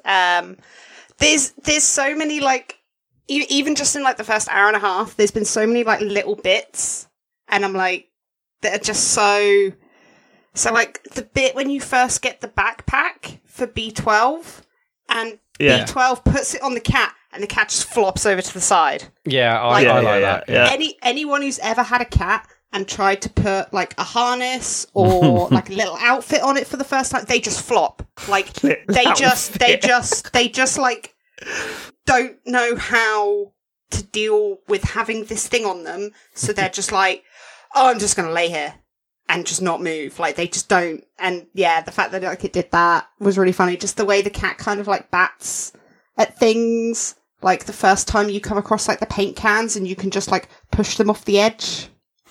Yeah, I did so much of that. I was any opportunity I could get to knock things off, I was doing it. I absolutely loved doing It's that. a shame that the physics were a bit broken here and there, where like you walk past a can and it would fire off into orbit. Like I've had weird. I've had that happen a couple of times. But the cat as a character, I like that. I didn't. There was because most of the communication is done through B12. It feels like the cat just isn't really. It isn't really serving a purpose, and also like all the robots are like, oh, outsider or they're basically telling you what your mission is, even though the cat. Yeah, is a I cat suppose they'd never seen a cat before, though, right? But they were basically they were saying what the importance of his mission, but you as a cat don't give a shit. I mean, like, the cat was happy to be in the slums and other places. I know cats generally don't give a shit anyway. It's true. But it's like everyone else around the world was like, "Oh, you've got to do this, you've got to do that." But like, I'm like, do I? What's the? I'm happy. I'm happy. Yeah, I'm a cat. Just give me a mouse. I just start again. There is like one of the robots does say to you like super early on that none of the robots are like fast or agile or like small enough to go and get up to where you got to put like the transceiver thing, and like only the cat can do it because it's like agile and stuff. Yeah, and there are a few moments where obviously they have to rely on you for that. But I just thought, well, the cat isn't bothered. I'm not bothered. Everyone else seems to be bothered in the world. And also, I think generally, story-wise, I thought this would like do more emotionally in terms of me and my connection to the cat, or the cat's connection to the story. I mean, you wanted the cat to come up to the screen and go, "Hello, Matthew." I mean, obviously not that. I thought there'd be way more emotion, whereas the cat was just pretty nonplussed with the whole story. I mean, this is 100% you speaking for yourself, because the bit right at the beginning where your cat falls down the hole and all his other cat friends are like, no, and he falls and he's like scrabbling. He's scrabbling, trying not to like fall down. I was almost about ready to turn the game off. I was like, I can't deal with this. Little cat. I'm really, really worried about what you're going to say. So please just think for a second. Can I say something? Go on. I did that bit, and I thought all his cat mates just looked completely nonplussed about what was going on. Well, that's cat life, isn't it, man? They're just looking at you like, oh, well, he's fucking dead. Yeah, I mean, to be fair, like cats are also assholes. So, because that's the thing, Dave, that you're saying that it's really like, oh, how can the cat understand? Is the little robot? Yeah, like that's not the most implausible thing about the game. The most implausible thing about the game is the fact that the cat is actually doing something good to try and help people. Cats are it's doing as it's told, right? Like, yeah, exactly. I'm talking don't do that. Talking specifically about like internet cat people, right? They're always like, oh, I think cats are way better than dogs because cats are independent and they don't give a shit what you think and they do whatever they like. And then it's like, well, here's a cat game and you spend the entire time apparently doing fetch quests for robots. It just seems like an odd fit. Yeah, I know, but it's a game, you know. I think once you get over the fact that it's not a cat simulator, I think I'm all right with it. Matt, sorry to cut you off then. Are you happy with saying what you were about to say now? Well, I mean, I thought that first bit was sad when the cat fell down. But then, 30 seconds later, it's like, it's fine. But I just felt I didn't have an emotional connection to the story or the cat at all. Really? I love the story. I thought it was good to do, story-wise, things that we might have seen in other amazing kind of side-scrolling kind of games like Limbo or Inside or those kinds of things where...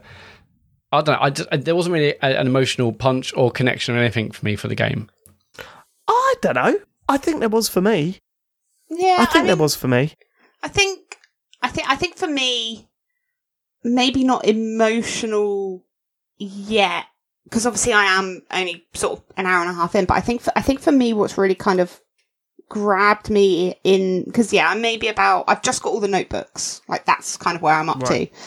But I have done a couple of like the fetch quests. I've got some of the music pages and I've given one of them to the musician robot. Yeah, I enjoyed collecting the end there. Yeah. Did you have you bought anything from Grandma's shop yet? Yes, she's given me the poncho, but I don't know. I haven't figured out how. Sorry. How there are ponchos for the cat you? in this game. Is that? No, well, this is it, Sean. How disappointed were you when you found out it wasn't for your cat? Oh, yeah, no, I was really disappointed. I was like, oh my God, I've got a poncho for my cat. What? It's there. How do I put it? Oh, I don't put it on. Yeah, no. That is heartbreaking. I thought I was going to get a little outfit for the cat. But but I think... The description says something like, this is for someone who is cold. Yeah, like a cold robot. You. But I know for a fact I will find that cold robot and the robot will be really happy and then you'll get to see the robot wrapped up in the poncho and I'll be really happy for the robot. Yeah. Because I think I really like, Sorry, okay. I mean, on that quest specifically, there were a bunch of quests whereby you get something and then that helps someone else and that person helps someone else, etc., etc. But what I like is that I kind of had that poncho, something else happened, I'm like, I know exactly where to take this already. It wasn't like I've had to see it in a certain order. You'd seen that thing already, right? Okay. Yeah, so I thought, okay, and I just like the fact that I could kind of skip to that because I knew already. I wasn't like, I didn't break it because I had seen it in a different order or done something in the wrong order. Right. But yeah, I think for me, yeah, like as I say, like obviously I don't know how emotional the story's going to get or anything, but I think for me, what's really grabbed me is just the atmosphere, especially like it's really, really nice when right at the beginning when it's all the four cats and you're going through this clearly kind of big sort of industrial area and it's all kind of overgrown and it's like, oh, this is just really nice. But you kind of start to get that like, oh, like what's happened to make this all kind of like get overgrown. And then when you first fall down the hole, but before you get to the slums and meet the robots for the first time, there's obviously that huge section where it's all just completely abandoned and it's really creepy. And it's just, and even to be honest, when you kind of get to the slums, there's just this kind of overwhelming atmosphere of just like melancholy, and it's just kind of very lonely. And yeah, you're kind of just constantly wondering like what's happened, like what went on. And I think that world building in that segment, from falling down the hole to first meeting the robots and first starting to like find your way around the slums, like that world building is incredible. And I think as well, just like with like level design and how you always know where you're going because you look for the neon. Right. Yeah. And I mean, there are a lot of those. Yeah. Yeah. And I mean, that's even kind of continuing in like the slums a little bit, like the orange neon is where you need to go. And I think it's just really, really, really well done. Yeah. I did really enjoy the mystery about why the world is why it is. I thought that was really good. And I think the music plays a huge part of that as well. The music is fantastic. The music is so good. Mm. The thing that got me emotionally, I think, was when I started to work out that, no, these robots are just representing the humans that they were with. You know what I mean? Like they're wearing their clothes and acting presumably like them, And then that's when I went, oh no, this is really sad. These robots have like they've been made to serve their owners, and clearly they spent a lot of time with them and stuff, and they kind of miss them. Like that's right. So so it's not just as simple as all the people are gone, but hey, the robots took over, and it's basically the same. Like No. They hate the fact of what it's like, and they talk about the humans and all that sort of stuff, and like it's like they're eating and they're drinking and they're arguing, and as Sarah said, one of them's cold. They're not actually any of those things. Just like they're just mimicking. Yeah, it's just they're playing out. They're replacing the humans that they lost, essentially. But yeah, I found the best way about the story all the other characters, but just not the cat. But all the other characters you meet, their stories, their plight. I will say this: I nearly tweeted when I started playing it, but I thought I was going to catch way too much heat. I just thought, because this was getting like 9s and 10s. Right, I nearly tweeted, time to see if Stray is really that good or if just cat people reviewed it. You do wonder that. I mean, that's just extra 3 points. Well, that's the thing. Even just on like the little bit that I've played, there's obviously so much about, as I said, like the world and the atmosphere, and like the look and the art direction that I absolutely love.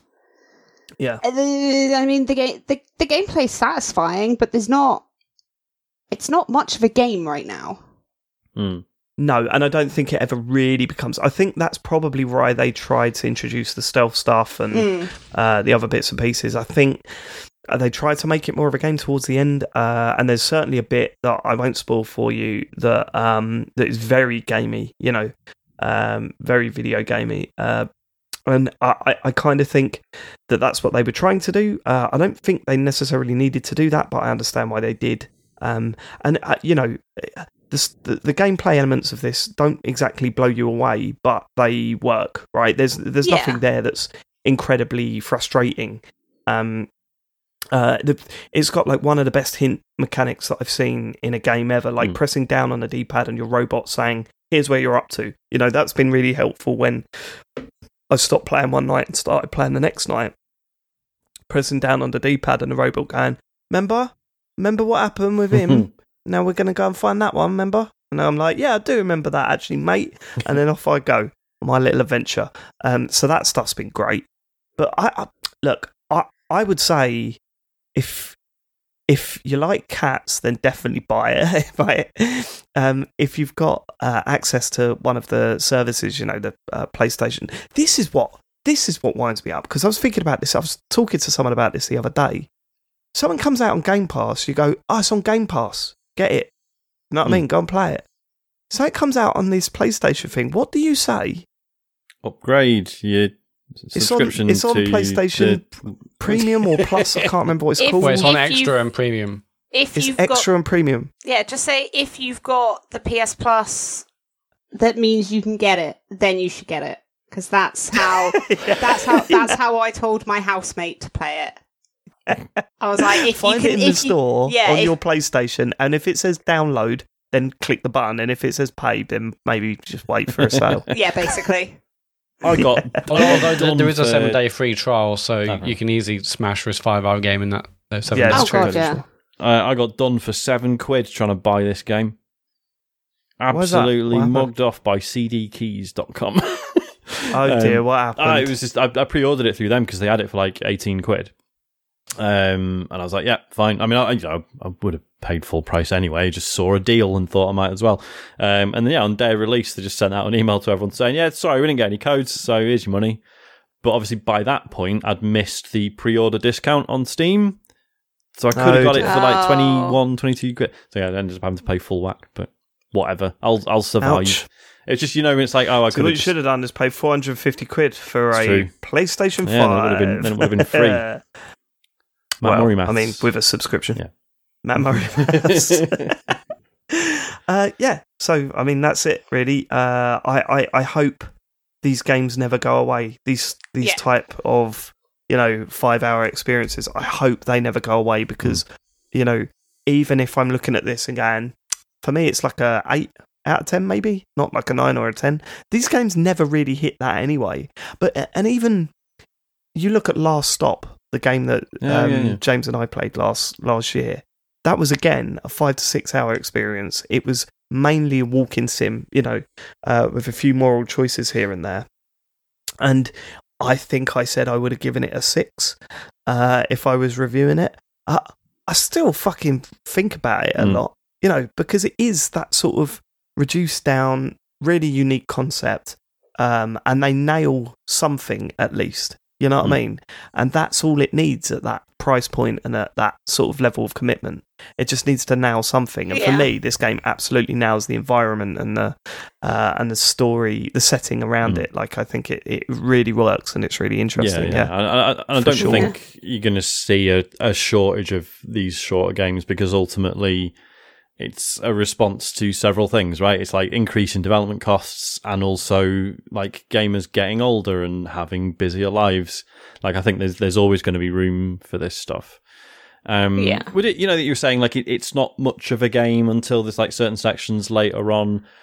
Do they sort of spoil that, or do they? Yeah, because that's what I'm thinking. Like, you're saying that it gets more gamey later on. I would be perfectly happy if it stayed at the level of game that it is right now, because there's a little bit of puzzle in that you kind of have to figure out how to get to certain places by jumping on different things. Like, the only like challenge in quotes with the platforming, again in quotes, is looking around and figuring out the path, not any sort of like platforming skill.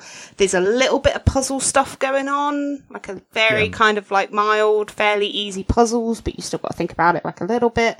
Like, I would be perfectly happy if it stayed at that level for the entire rest of the game and just let me enjoy the atmosphere and the characters and the story. Yeah. 100%. Matt, absolutely. Think of it this way. You take the stealth bits out and you take the bits where you're running away out. Yeah.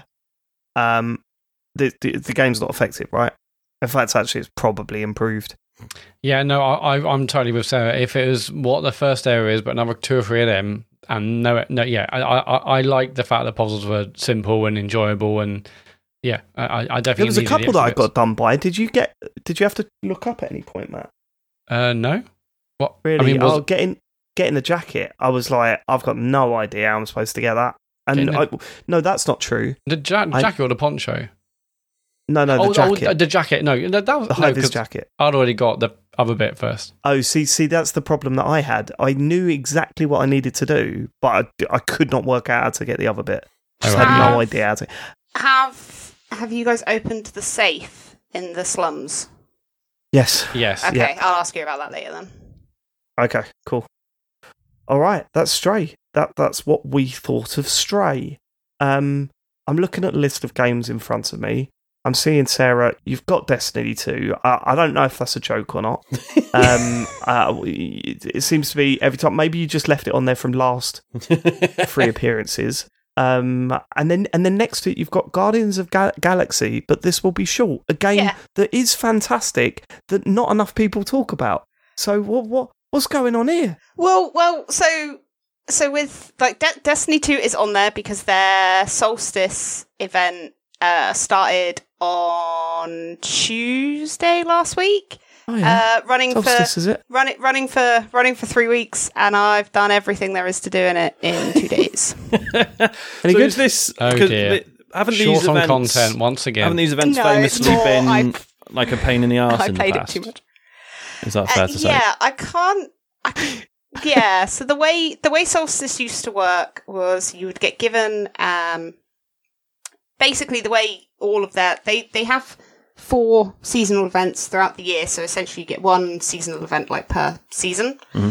And basically what happens is this NPC called Ava Levante, she's basically space grandma.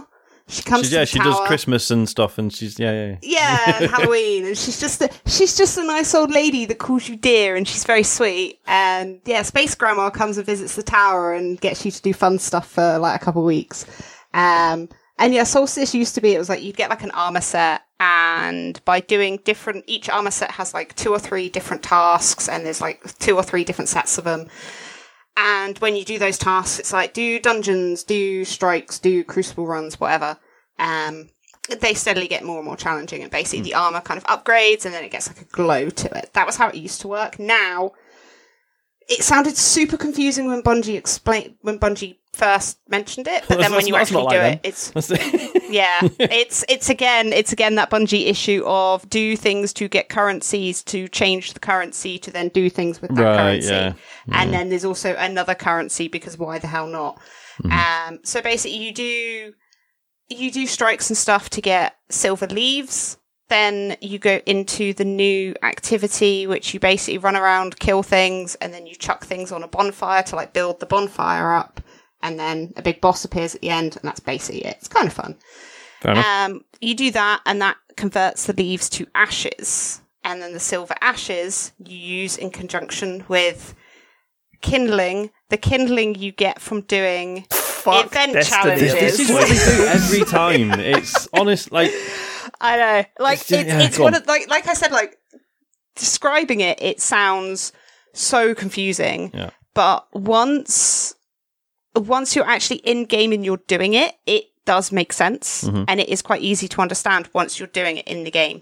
And basically, once you've upgraded the armor like a couple times, it gets better stats. And then once you've upgraded it fully, it gets this like nice glow to it, and it looks really cool. Once you've done that, the glow stays, but you can keep getting new armor and then using the ashes to like re-roll the stats on it. So essentially, if you want, you can grind, and if you're going after certain stat builds, you can essentially use this activity and this event to really kind of get like the perfect gear that you want, which is pretty cool. They've also brought in a seal. So seals are like collections of triumphs, and you get like a title for it. That's a new thing for events, and there's basically... So I've got the Flamekeeper? Yeah, I've got the Flamekeeper title. I've got that one, yeah. Will you take the piss? Yeah, he's taking the piss. Sorry. Okay. Yeah, and then each future event is going to have a seal and a title tied to it, and then if you get all 4 within the year, then you get like another one, like a kind of umbrella sort of one. So obviously I'm going for all of those because I like the seasonal events. They're always fun. Like Solstice and Guardian games I normally don't really bother with much. Christmas and Halloween I really enjoy. They also have brought in another purchasable thing. So it's called like the upgraded event card. It costs about £8, and basically you get like 3 cosmetic items. It's like a ghost shell, an emote, and something else. And then by completing the event challenges, you get tickets, and then you can trade them in for a bunch more cosmetic stuff. So you get like a ship, a sparrow, a ghost, a couple of other bits, and like a couple of emotes. Like in all, £8 for all of that based on like prices of stuff is really, really good value. For me personally, I'm probably not going to use any of those, but that's just because I don't really like the Solstice stuff. Yeah. I'm really looking forward to when they do it for Halloween, because I normally spend a lot of money on the cosmetic stuff for Halloween because it's always really fun. But yeah, I overall I think the upgraded event card I think could do with another kind of look over. I think it was a little bit underwhelming. But yeah, like the change to the event and the fact that they've brought in like the seals and the titles and stuff for it. It's really good. So the upgraded event card, that feels like an upgraded kind of battle pass, but just for the event, right? Like a mid-season battle pass, basically. Ask Yeah, questions, that's essentially Matthew. what it is. That's exactly what it is. When's the next one start then? The next season thing? So that will be August 23rd, and it's the day. Matt, can you mark that down in the calendar to get a good 2-3 weeks before we ask Sarah on again? Went back on around August time. Yeah, that. Because also as well as August 23rd is when they've announced that they're doing their showcase to show off the next expansion. Yeah. I think we're busy. Leave it a couple of months. I think we're busy. Yeah. Also as well is August 23rd is when the new season starts. It's also when we're getting a new raid, and my clan are going to try and do the raid the first weekend it opened. We tried to do that with the last raid, but there were server issues and we had to call it after like 2 hours because we all kept getting Okay, now we're talking. Right, how many people are in your clan? Overall, I don't know. But there's like Sounds a like kind a of tight community. Yeah, not as many as ours then. There's like a core group of about 8 or 9 of us that raid and do stuff like. So think of that regularly. Core 8 or 9 now, right? Yeah. You got to boot one from the clan. Go, name the name. We want to hear it. Oh, it's got to be Jason because he'll be the one who'd be most Jason, mad you're about gone, it. Yeah, I thought you guys said Jason. Actually. Yeah. Jason's card has been Would have been marked all over them for some time. I just see Jason floating away like the Among Us character at the end of a round. Poor Jason. Why, Jason? Jason, Can we honestly. clip this and send it to Jason? Is he on Twitter? No, he's not. Oh, right. Well, He good. I definitely don't is. blame him. He definitely is. Did you hear Sarah's voice then? No. I know. I don't not. think. No, I don't think he is. But he is. He's never even heard of it. He is our clan's biggest trash talker. Loser? So he'd have to go. Oh, trash talker, is it? Yeah. That's James Farley. Well, now. what was it? He was already saying earlier that his back hurts from carrying our sort of raid leader, clan leader. So yeah. I should point out as well, because I know James is listening to this, and a bunch of people heard me call James the biggest trash talker amongst us and thought I was joking. No, remember that Jonathan Blow had to block him. Remember that, okay? So I'm being deadly serious. Oh, you don't know that Jonathan Blow has blocked James Farley on Twitter? Oh, he's blocked him. Big time. Wasn't that's James just amazing. kind of being an arse to him though? Yes. Massive troll. But yeah. isn't Jonathan Blow like a bit of a Yes. Bit of a character. He's one word for it. James was being a dick to him, wasn't he? James was in the wrong on this one, I believe. James kept tweeting him about the Gears of War, didn't he? That's right. Remember that? Yeah, I do. It's like, if we were like, oh, well, to be fair, James was just taking him to task about his weird COVID tweets, then fair enough. But no, it was less honourable than that. This story is just so many twists and turns. I know. James is. When you first mentioned it, I thought maybe he just said The Witness was like real shit. But then it's like, there's Gears of War, there's COVID. No, he psychologically bombarded him, like he ruined him at one point. It was all very sad to see. I hope, Jonathan Blow, I hope you're doing well. And we're sorry on behalf of the TCGS crew. Definitely listening to this. For what you had to go through. Now, what upsets me here is that you've got Guardians of the Galaxy in brackets, but this will be short. Yeah. Because... And I remember you posting on Twitter that you were going to start this, finally get round to starting this. Yeah. And then you said, oh my God, this is amazing. So I'm worried that you stopped playing after that. No, I haven't. I said, but this will be short because obviously you guys have all spoken about it quite at length. Mm-hmm. And I mean, it can be very, very much summed up in, I mean, the actual like gameplay is nothing new or original, but it's done very well. Like, it's real solid. It's just nothing new, but it's done very well. Everything else, though, is so good. Yeah. It's so good. Yeah. Like, I constantly kind of keep getting to, like, cutscenes, and I'm, like, looking at the characters and, like, watching, and I'm like, how does this look so good? Yeah. How does this look like real people? Yeah. And it's how is the writing so good? How is he a better Star-Lord than Chris Pratt?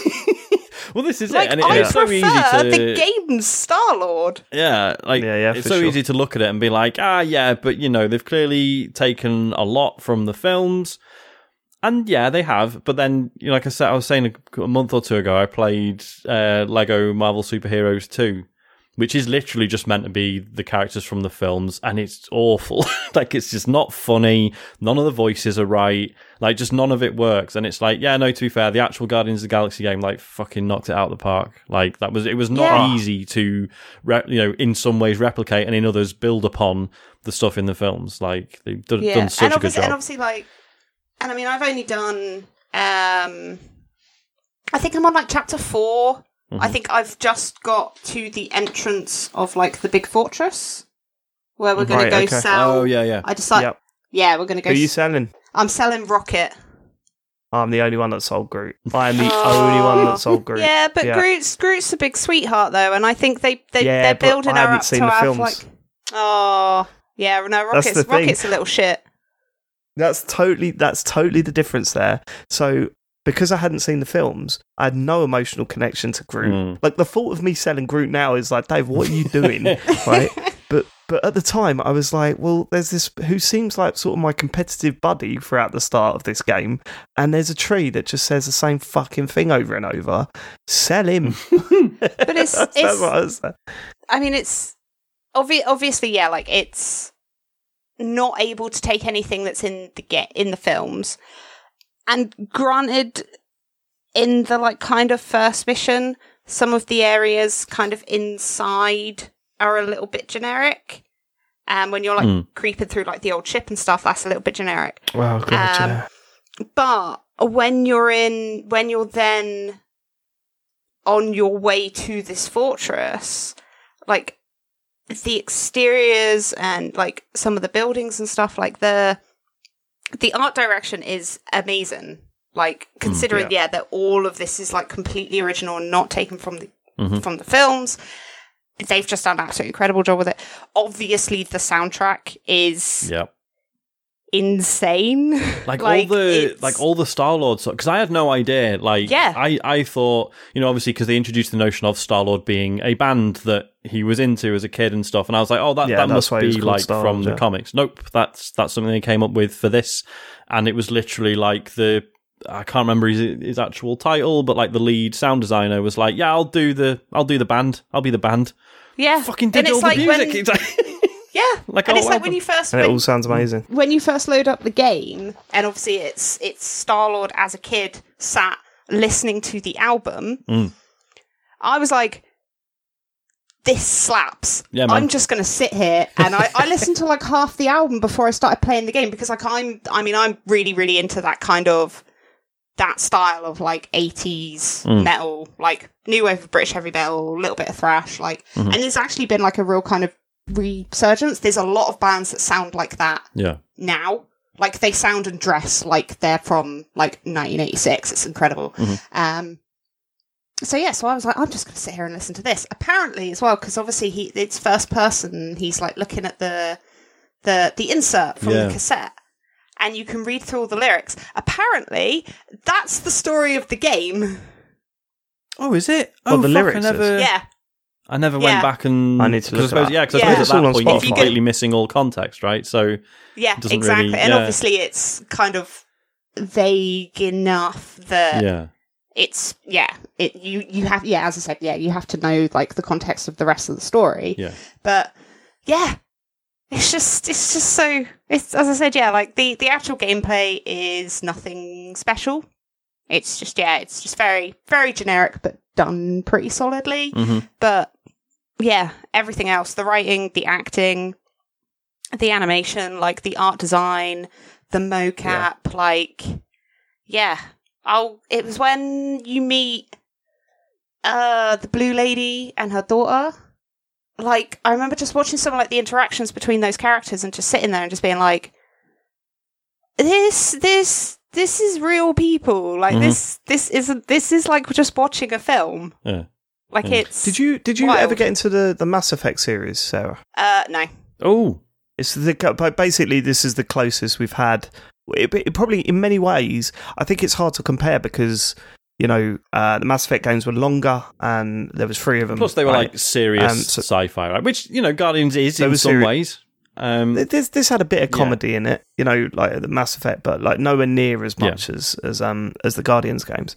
But this is so when I say this is the closest, I think probably Guardians is actually nails it better than Mass Effect. Like honestly, but I think it's the closest we've come to that Mass Effect feeling from those first 3 games, where you're so invested in the character that even animation makes like.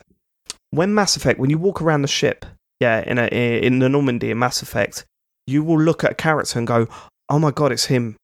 I need to go and talk to him. What's he doing there?" You know what I mean? And you get like a little bit of excitement to go and talk to that character. Oh my god, Garrus is standing in the Citadel. He's there. It's Garrus. Let me go and talk to him.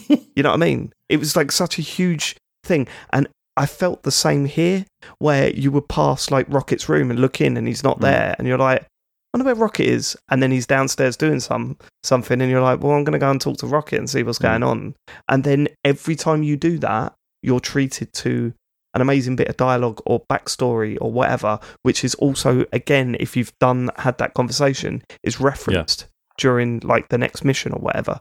It's so well done, so well handled, and it's a real sort of raising the bar of, hey, good writing can affect how you perceive a game, right? Because I do think it falls flat a little bit with the combat, especially towards the end of the game. But that doesn't matter because it's not really why you're playing it. You're playing it for the relationships, for the story, and because you love spending time with that team. They absolutely nail it. It's incredible, really. And I think, and it's amazing how quickly they become the characters that you know, and you forget about the film. Yeah. Like, for sure. And like I said, like I prefer the Star-Lord in the games. I think the other 4 are very close to how they are in the films. I think it's only really Star-Lord that's actually quite different.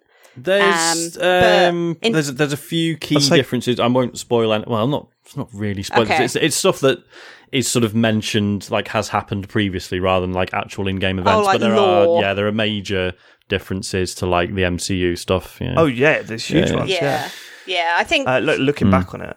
But I think Gamora is quite different. I think everyone else is quite similar. But it definitely it keeps that thing of like, yes, there's a lot of jokes and stuff, but ultimately this is like a like this little family that has bonded through, like, essentially, like they're all processing some sort of trauma of some sort, and that's why it really works and isn't just, you know, oh yeah, it's the funny one. Like there's real heart to it as well. It really works.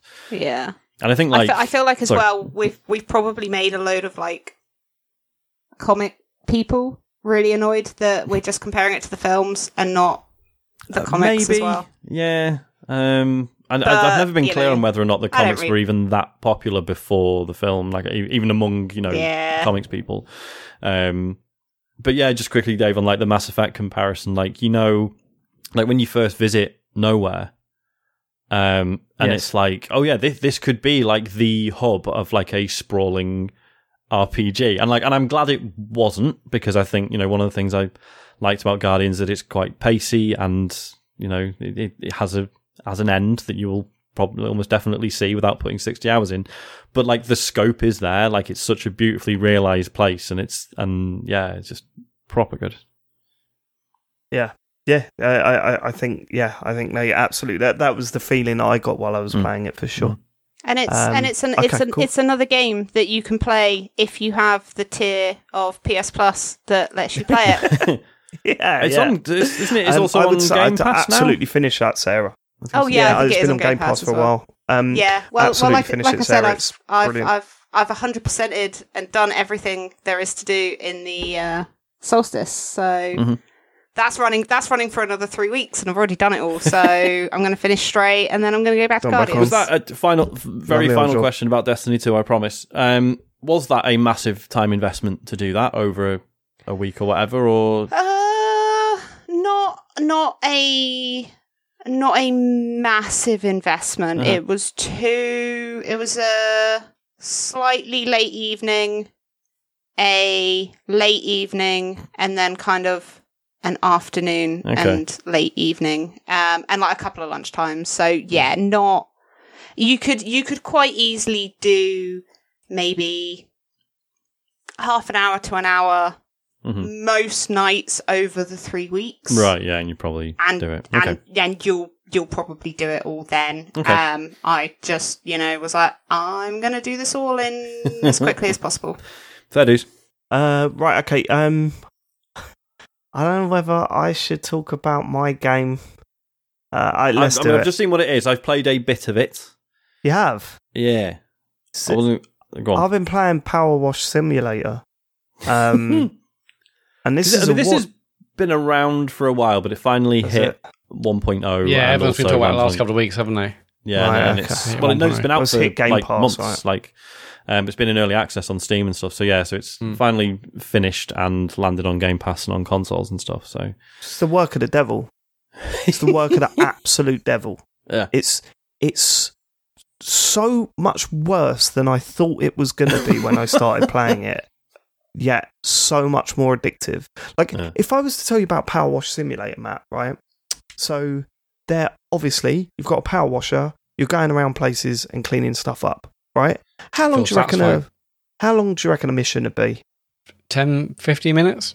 10, 15 minutes. Yeah. If I was to say that there could be up to 2 hours for a mission. Oof, nice. Cleaning every little piece of a playground is currently what I'm doing, Sean.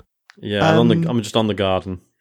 The garden was, that took me about an hour and a quarter, maybe an hour, actually. You sound like a tradesman.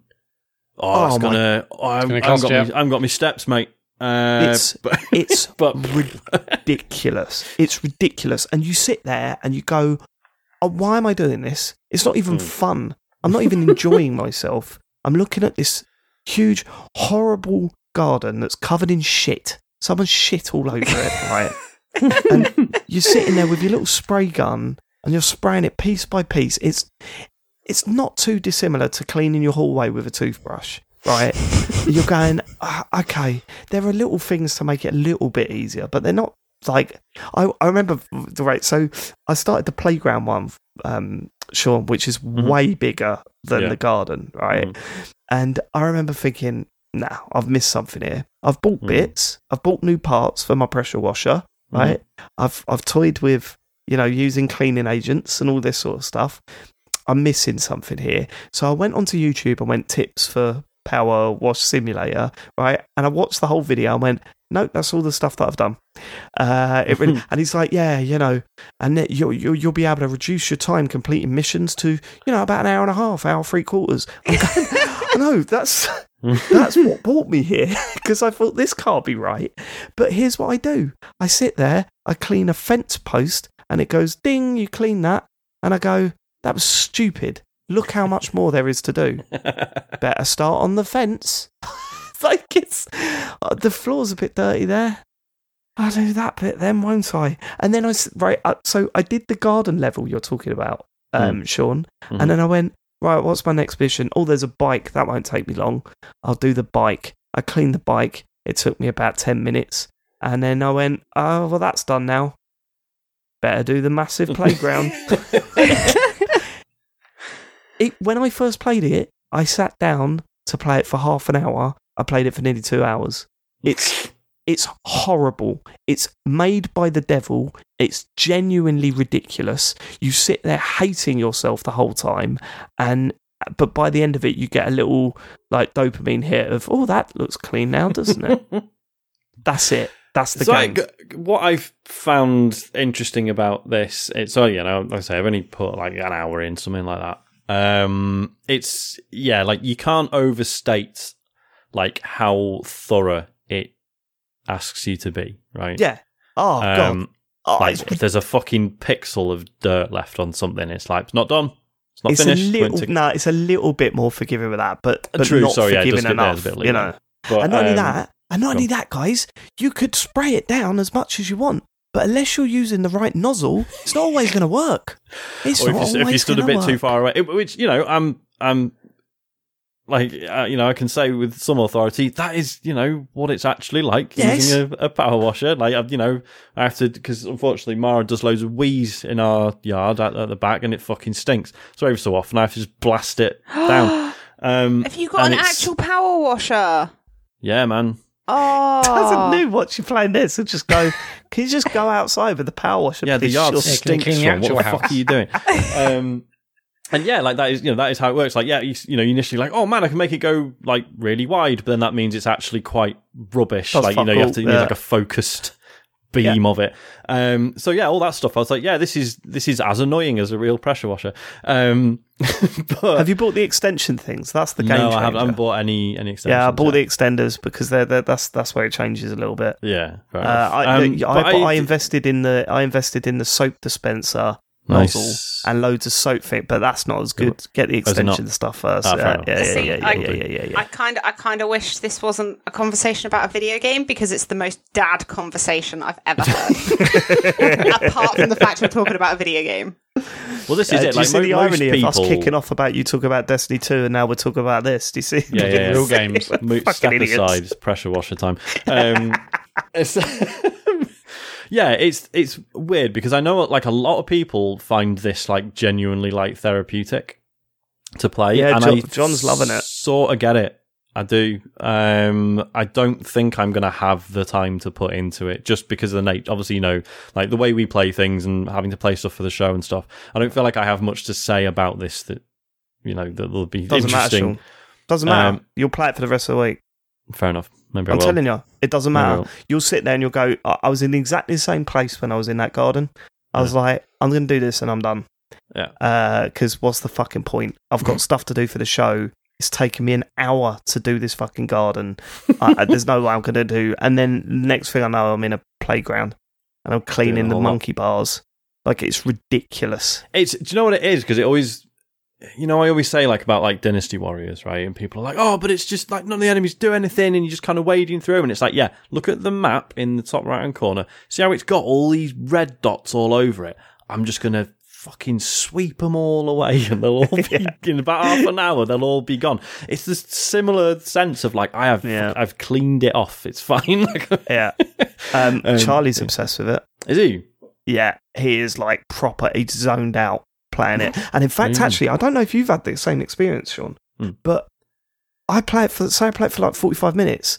I think I blink 3 times while playing it. And when I finish, I'm my eyes are dry as fuck. Because you are actually concentrating loads. That's what I mean. I don't like. I do find it therapeutic, but I don't find it relaxing. Like it's quite intense, considering it's there is literally no pace to it other than what you set yourself.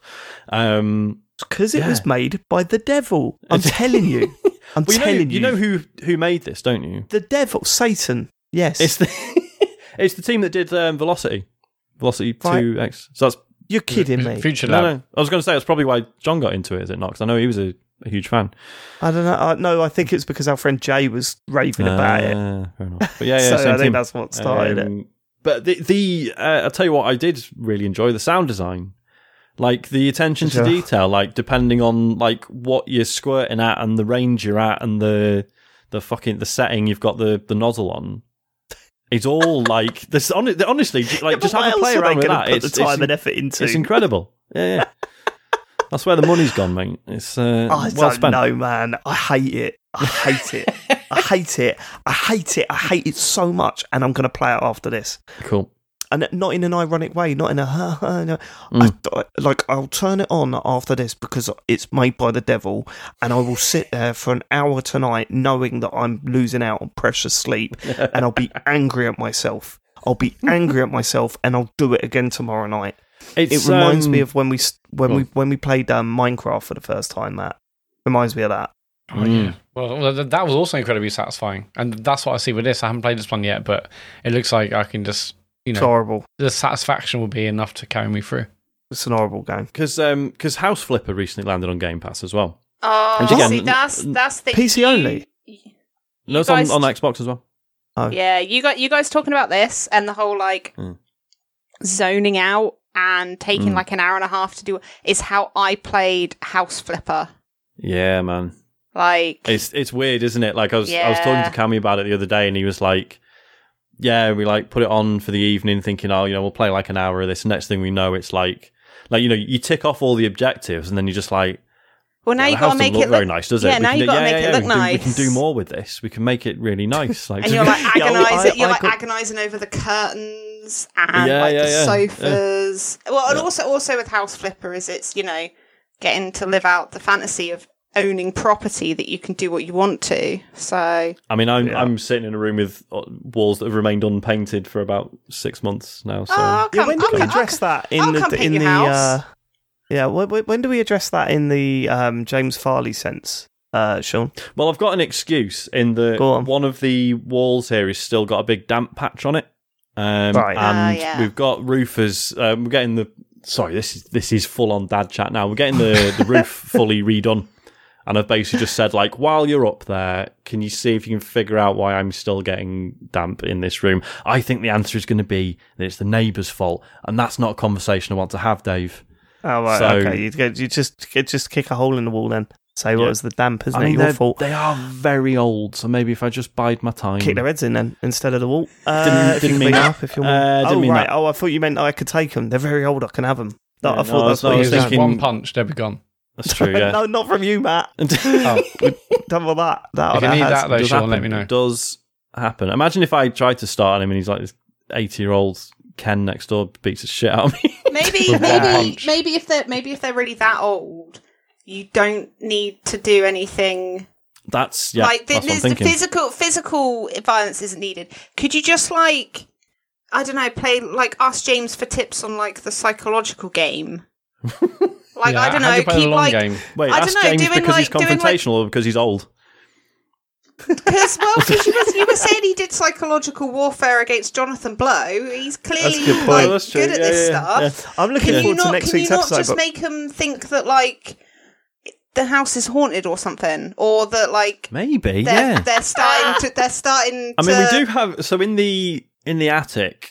The party wall isn't like properly fire stop. You can see over into their attic, so I could just chuck some speakers and just just go in and just like move stuff around and like hide things. So then they start to think that they got a touch of the spooks. I'll just go around and talk to them. Actually, Sean. Yeah, don't get into a fight.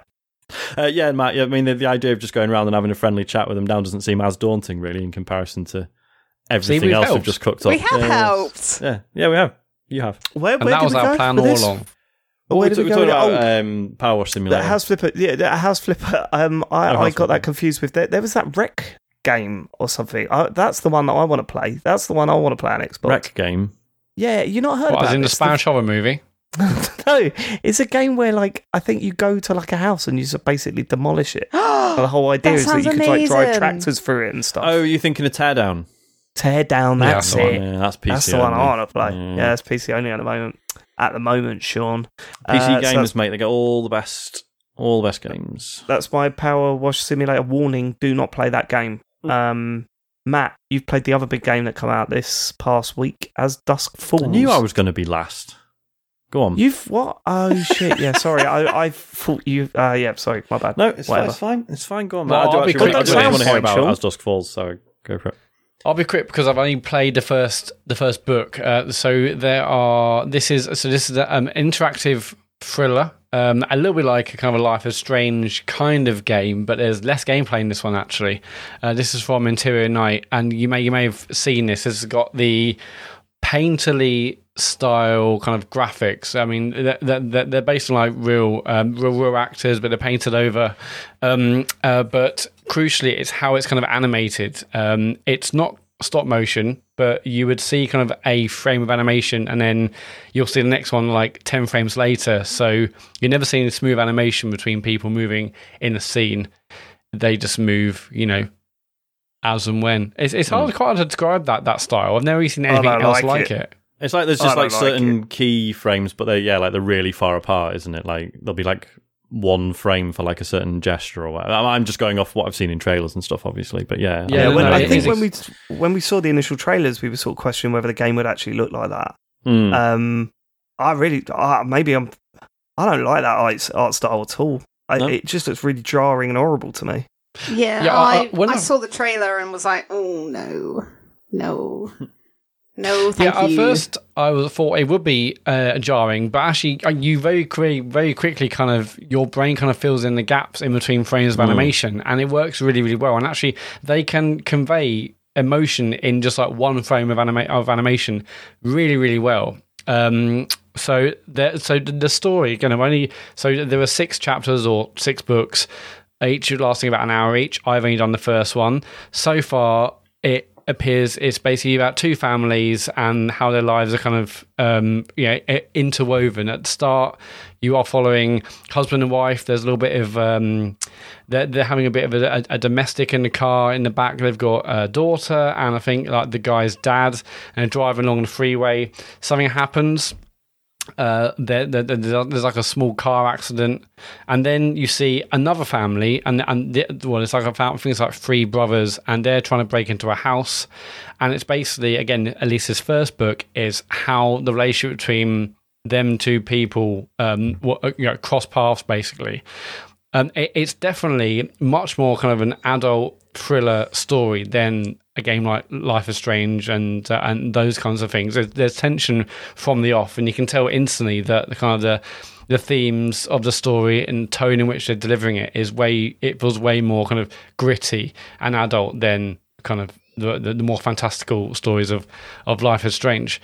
And yeah, so far, just in the first hour, it's been incredibly tense. That there's a bit where the family and these brothers who have broken into a house meet up, and there's this incredibly tense moment in this in this hotel, in this motel, whatever, and then that's basically how the first book ends. But for the last like 20 minutes, I was kind of on the edge of my seat already, and this is literally the first like 40 minutes into this game. Gameplay wise, like I said, there's less gameplay than like a Life is Strange, so you don't actually physically explore an environment, whereas in Life is Strange you might have moments in between the kind of quick time events and story bits. You would explore environments and kind of comb for clues and whatnot. Here, the closest you'll get is that it will kind of you'll go into an environment, the cutscene will take you into an environment, and then you have a cursor to look around, say a room, and you can like pick up clues or look behind things and whatnot. So that's basically about as far as it goes gameplay wise, because all the rest of the game is basically you're playing a cutscene. Every 20 to 30 seconds or so, there will be a QTE. That could be pressing a face button or moving one of the sticks to do a certain thing. Again, the same kind of classic kind of QTs we've seen in other games whereby there might be. So at this bit at the beginning of a game where you're in the car. You have a car. A car accident happens on the freeway, and there are very quick kind of QTs where you can move the stick left or right to kind of stop the car from rolling or hitting something else, for instance. Those are really good and done really well. Like you feel even them very early ones, you feel like you've got to hit the button really, really quickly in order to not fail. And I haven't failed yet, so maybe they're just that they've done it perfectly to always make you feel like you're on the edge of these QTE kind of moments. But so far, in the first hour at least, I haven't failed one. But again, like I said, already, like even with this weird animation style where you see one frame and don't see anything until the character's already moved a bit, there's already fantastic bits of emotion just kind of shown in one frame of animation, more than a lot of other games can manage using full fluid animation. There's also what this enables them is that there's no lip syncing, so there's no uncanny valley, there's no stuff where it looks almost good enough but it can really take you out of the moment. I feel like what they've done is because they've kind of taken a step back and used this quite unique graphical and animation style that actually, for me, I like I said, I almost forgot about the fact that I was missing frames and just accepted it for what it was. And yeah, so far at least, really, really good. I've seen people comparing this to like an AMC drama, or I'm not quite Breaking Bad, but like a much more adult drama, like say a HBO or whatever. And so far at least, there's been tension in a lot of these scenes. And I'm very excited about how these two families are going to work together, or not work together, how their lives are going to interweave with one another. And I'm really, really excited to play more. Cool. I'm interested to see if that stuff happens for me, because I see what you're saying. Yeah, in a way, we've said this before, by like lowering the realism slightly. Means that you're not getting pulled away from things, and actually your imagination can take over. Like it's that fascinating stuff. I don't know if you've seen the work people are doing on Grand Theft Auto at the moment, where actually if you down-res things a little bit and add a filter in that really it looks way more realistic. Because it's more mimicking the sort of dashcam footage we've seen than... Yeah, it's like really flat lighting, like compression artifacts and stuff, and it's like, oh shit, it looks real. But as you say, it's mimicking the way we see footage of real life events. Which obviously is not what's going on here, but I fully see what you're saying, Matt, about, say, with Life is Strange, sometimes, when an animation goes wrong, especially when it's like quite a pivotal scene, and your character is sort of just like walking into a wall for a little bit and then turning around on a spot and then like on it as a tank, and that's got to take you out of it at some point. So if you remove that stuff and do it this way, then maybe that improves it. But they're kind of painted over like actors. It feels much more real, even though he's got this weird animation style.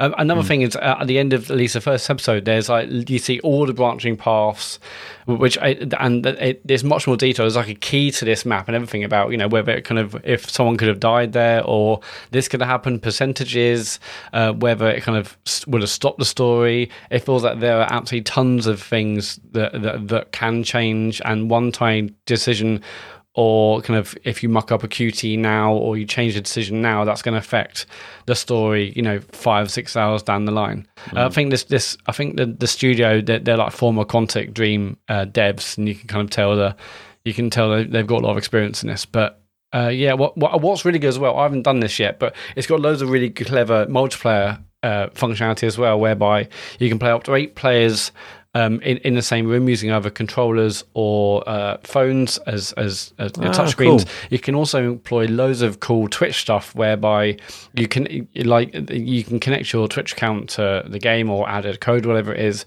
and then your Twitch chat can control the decisions. So every time there's a QTE or a choice in the story, the chat can vote, and it will show like their Twitch name and whatnot, so you can see who's doing what. The person playing the game, they can override I think 2 or 3 decisions maybe per episode. They can override a few at least anyway. But I think that stuff looks really, really cool. I've heard some people say this is much better as a multiplayer experience than it is just to play on your own. But I want to experience it on my own because I want to kind of see what my version of the story would be. But I really appreciate the fact they are doing these cool multiplayer things. And I think if you want like a cool multiplayer or streaming experience, I think this could be really, really clever as well.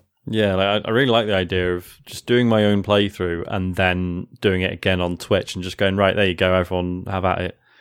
And presumably everyone will make loads of really terrible decisions, but it'll just, to sort of watch that play out, like with, the chat, feeling like they're sort of interacting with it and just me having no investment in it and just seeing things go wrong, I think would be really fun. But yeah, I'm already looking forward to. I mean, even in the first episode, I know I've kind of flip flopped on like how I've tried to play the character already. So I'm dreading what kind of character the person I'm playing is going to turn into. We know you're notoriously horrendous when it comes to playing characters in these style of games, right? At one point, I was like, okay, no, you're going to be strong and you're going to do this. And next time, actually, no, you probably should change that because your daughter could see that and that you can't be that kind of dad. And it's really great. It's really great because the father, so the couple of which, like the husband, his dad's there, but also his daughter's there. So he's trying to kind of play, the different types of people depending on who he's with in the scene, I think, or at least that's how I'm trying to play it. And isn't that really, really good bit so far? Like real life? Exactly. But yeah, I love the art style. I'm really digging the story so far as well. Yeah, cool. All right. Well, I'll be playing that next week, I think. Should I, off the top of your head, should I play that first or Stray? Start Stray, haven't you? Yes. I mean, well, Stray's about 5 hours. This is about 6 hours. So. Okay. Here's the thing, Sean. I think you want to play this before Stray because you've already asked us that question. I asked him WhatsApp, didn't I? Sorry, yeah, I forgot. No, it was when we were playing Walkabout Mini Golf. Oh, sorry, yeah. You said, and we said, "Oh yeah, play Stray." And you went, "All right," and then now it sounds like, "Oh, I'm not quite happy with that answer." In terms of, ask again until I get the answer I want. In terms of show discussion, I mean, next week I think, definitely me and James, possibly David as well, would have finished this. So yeah, good point. If you want to be involved in that conversation, then maybe play this first, or you can probably get both done, frankly, because there's only 11 hours of game playing both of these. All right, how much get over it? What are you just eating into his time? Yeah. Poor sod. Well, to be fair, we've got no Patreon stuff to do this week, so Solstice stuff. That's true. All right, Sean, is it me? What games? Else is it? We're getting on for time, so I will be fairly brief. So I've been playing Into the Breach, which originally came out 4 years ago, I think. Yeah, I've heard about this for a while. Yeah, but has found a new lease of life for 2 reasons. One, they put out a free update for it that has a shitload of stuff. And 2, it's now part of your Netflix subscription if you're that way inclined, and you can play it on your telephone, which is what I've been doing. So I originally had this on Switch back in the day. I found it too hard. Like, I could not get my head around it. In hindsight, obviously I'm now realizing that was Isaac Year 1. So brain wasn't doing so good at the time. Because, I'm playing it again now and absolutely adoring it. Cool. As everyone told me I should. It's, for those who haven't played it, basically the hook is it's a turn-based strategy game, like tile-based, and you're taking it in turns, and you've got some big robots or like artillery cannons or whatever, and there's like giant bug monsters trying to destroy. There'll be like civilian buildings and factories and stuff that you have to protect, and it's all about it's the fact that like you have this sort of really limited sort of time travel technology, right? So it's a roguelike in that you play a game and when you lose, they kind of go, right, back in the time portal, back to the start, let's try again. But also it's like you're always outnumbered and like the enemies are always more powerful than you. There's more of them. Like you can never really like kill them all. But the way it works is they all, like every turn, they all move into position and then you see what action they are going to take. And then you're like, right, how do I manage this so that no civilians get killed, ideally so that my robots also don't get hit. And it's all about managing it so like all different attacks, will damage enemies, but will also move them around. And there are, tricks you can do, like making enemies bash into each other for extra damage. You'll see where like an enemy is about to burst out of the ground on the following turn. So if you can move an enemy on top of that spot, it will prevent them coming up, and they will take damage. Just all these things that sort of add up. So that every turn you can, like on a single turn, you've only got 3 units to move around, right? And you can spend like 10, 20 minutes on a single turn sometimes, like, because you just like micromanaging everything to like the tiniest degree just to get it as perfect as possible. And yeah, I'm really glad I'm now enjoying it as much as everyone said I should 4 years ago. And yeah, as I say, if you've got Netflix, play it on your phone, which is just a brilliant way to play it as well. Like, it was great having it on Switch because it's because of the type of game it is. Obviously, it's not very graphically intensive. It's really nice pixel art, and it was nice having it on a portable console. But it's just even better on phone. I'm quite looking forward. I don't know if you've seen the news about them releasing Papers, Please on phone. I'm really looking forward to this. Yeah, I never got to play it more than the demo. That demo that come out before.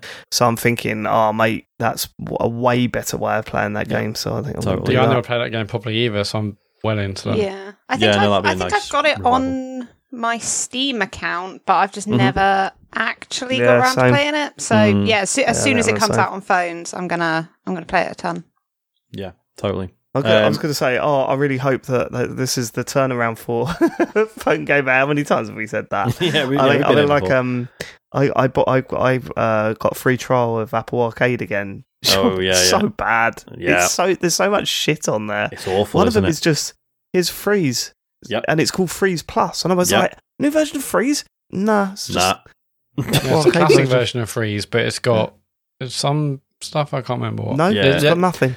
Nothing. There's new. a bunch of the Plus games, which are basically old games they brought back, and they're called them something Plus. It's because that they need to be able to put them on Apple Arcade. I think that's the only reason. Yeah, it's literally just with. Yeah, they just take all the microtransactions out. Yep. That's what it is. What happened? Because I know you were asking for recommendations, and I was that's right. Recent ones. I mean, definitely South of the Circle. I think you'll really like that. Okay. That was 2 years ago, but I know it's been a long time. That's fine.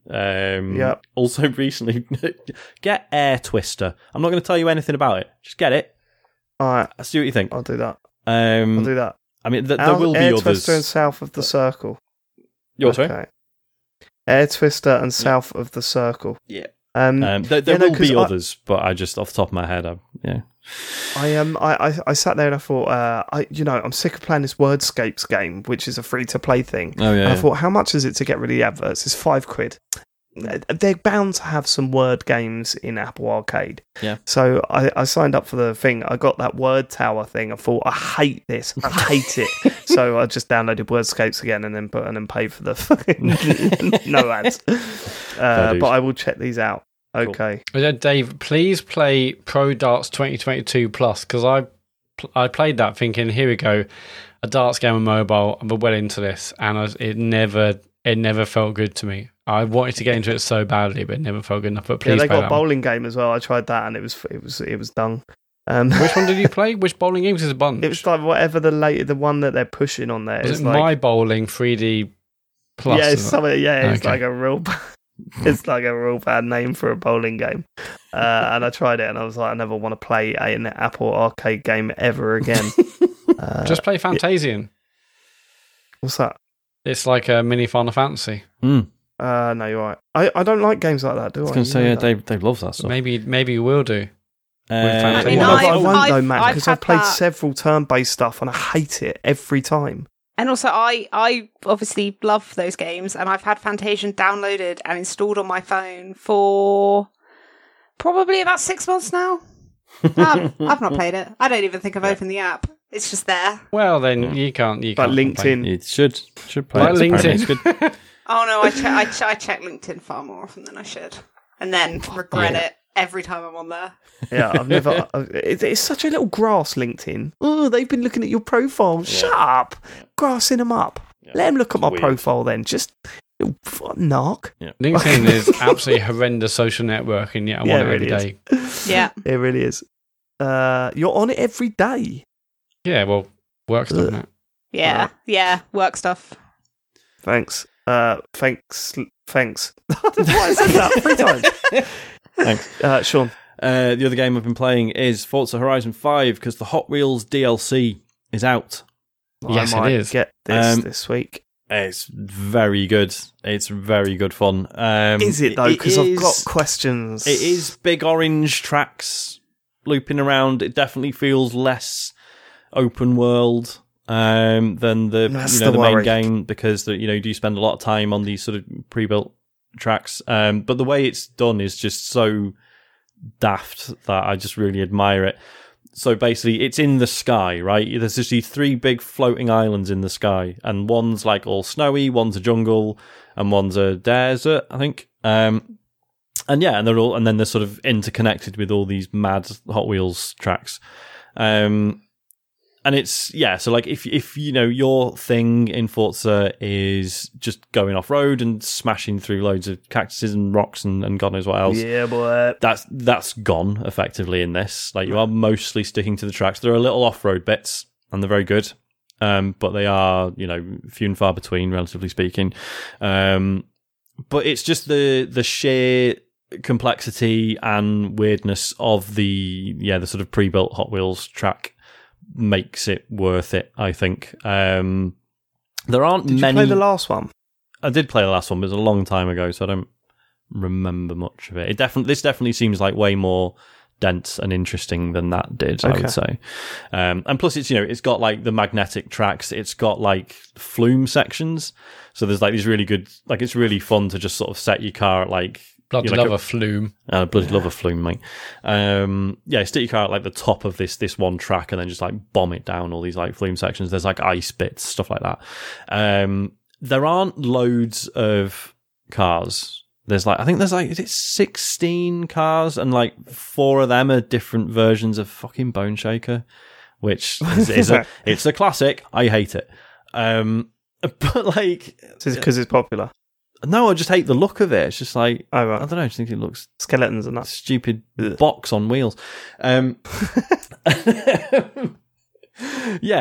there's not like loads of cars. So like, obviously, I've praised Hot Wheels Unleashed a lot in the past. Like, if you are like a Hot Wheels obsessive, you're probably still better served with Hot Wheels Unleashed. Like, because if you want to collect the cars, because there's like fucking tons of them in that game. Whereas here, as I say, I think there's only about 16 of them. But it is there's a whole like series of missions where you just get like you do a race and you just get a little lecture about like the history of Hot Wheels and like how it came about and stuff, and it's just it's actually quite interesting. I've only played like a couple of hours of it, but I'm properly enjoying it. Sounds like they've been learning from Gran Turismo there. I was going to ask, is that intro, is that history of Hot Wheels as exciting as the history of motor vehicles? The Titanic. I was going to say they haven't mentioned when the Titanic sunk yet, but I'm sure we'll get there. Yeah, I had 2 problems with the Hot Wheels DLC before, which I still really, really enjoyed. Let's not, it wasn't bad at all. But the last Hot Wheels DLC, 2 problems I had. First, that I was stuck on the tracks for too much, but it sounds like it's still got that. Yeah. The second was they just let you pick normal cars as well, and I thought, actually, wouldn't it be wicked if it just strips away your whole garage just for this area, and you get that feeling of progression again? I wish they did DLC like that, because I adore the Lego stuff they did in the last Forza. And I wish that they did that for that as well, where you can only drive Lego cars in that Lego world. And I'm sure that had upset people, probably. Why can't I drive my really expensive car that I really like? But I also, because, what was it? Do you remember when they did the Fast and Furious DLC? I think this was for Horizon 2. Oh, no, I wasn't playing. They just treated it as a completely separate thing. This is a separate game. You're going to have to build your garage up again. Okay. I like that from a DLC, really. Yeah, because, you are doing that. Like, you start off with one Hot Wheels car and then you earn the rest. But then, as you say, like, you do the first races in a Hot Wheels car and be like, right, well, I'm just going to go back to my favourite car now. It's interesting. There are a lot of cars you can't use in Hot Wheels land but I don't know if that's like a design decision or a weird licensing thing. Okay. Like maybe they're too heavy for the orange tracks. It's possible, yeah. Because there's, but then they're you can breaking the little change plastic, the blue bits. Yeah, they're so like customizable.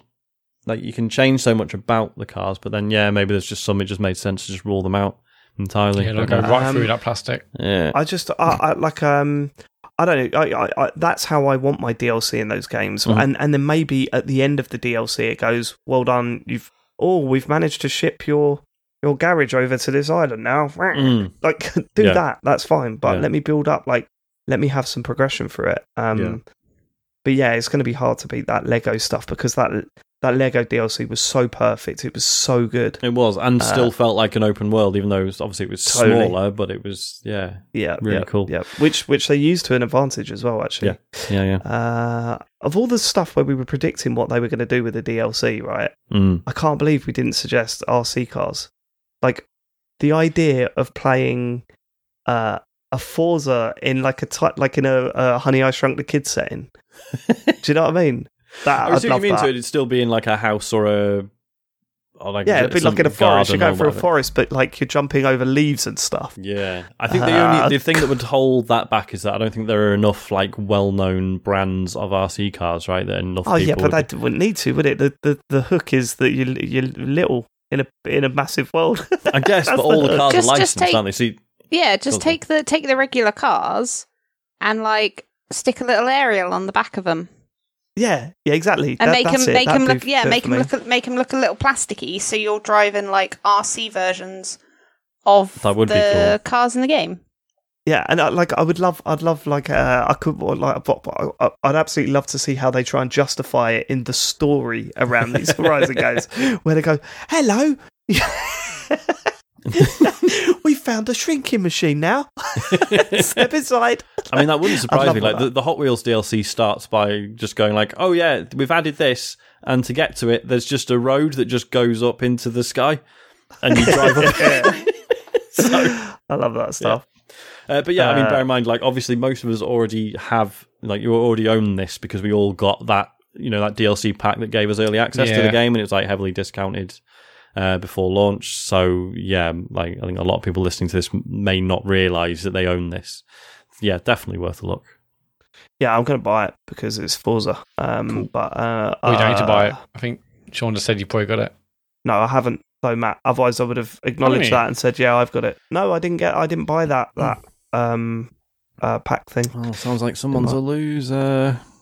No, I'm all right. I'm happy with that. I usually only buy one DLC from the Forza games. This is interesting, right? Because they normally do like the serious one first and then the toy one, don't they? Right. So I'm intrigued as to what's next.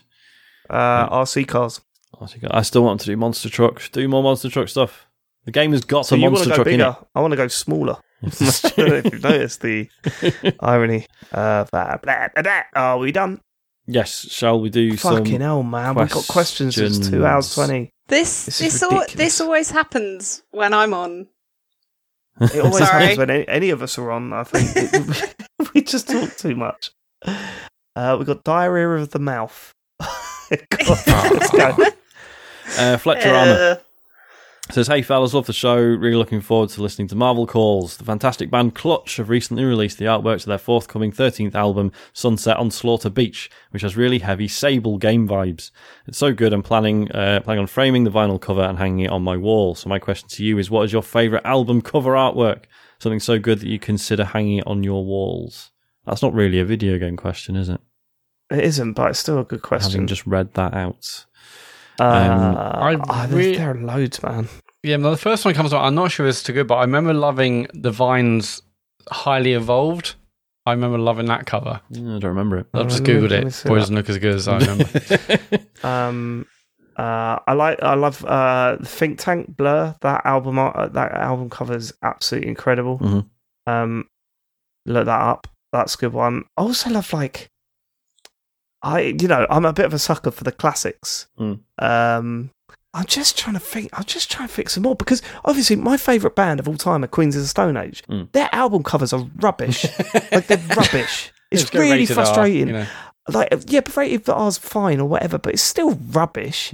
Like, what was it? The Villains one. They got an artist to come in and do this thing, and it's a devil with his hands over Josh Homme's eyes, but the eyes are seen through the devil's hands. What? Awful. No way. Awful. It's I feel like so I should bad. have like a bunch of Radiohead ones to pull out here, but actually, not really a great track record for album covers. I mean, Hail to the Thief, really nice artwork, but I mean, have you ever seen the cover art for King of Limbs?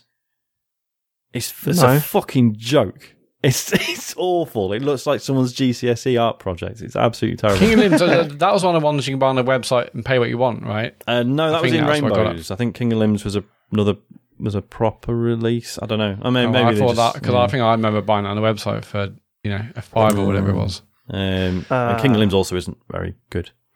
I would argue. I'm curious, Sarah, what have you got? Wow. So I've already done this. So when I was 14, 15, my mum decided to let me decorate my bedroom myself. Nice. And I themed the entire room around the Razorblade Romance album artwork from the band Him, which is basically the singer.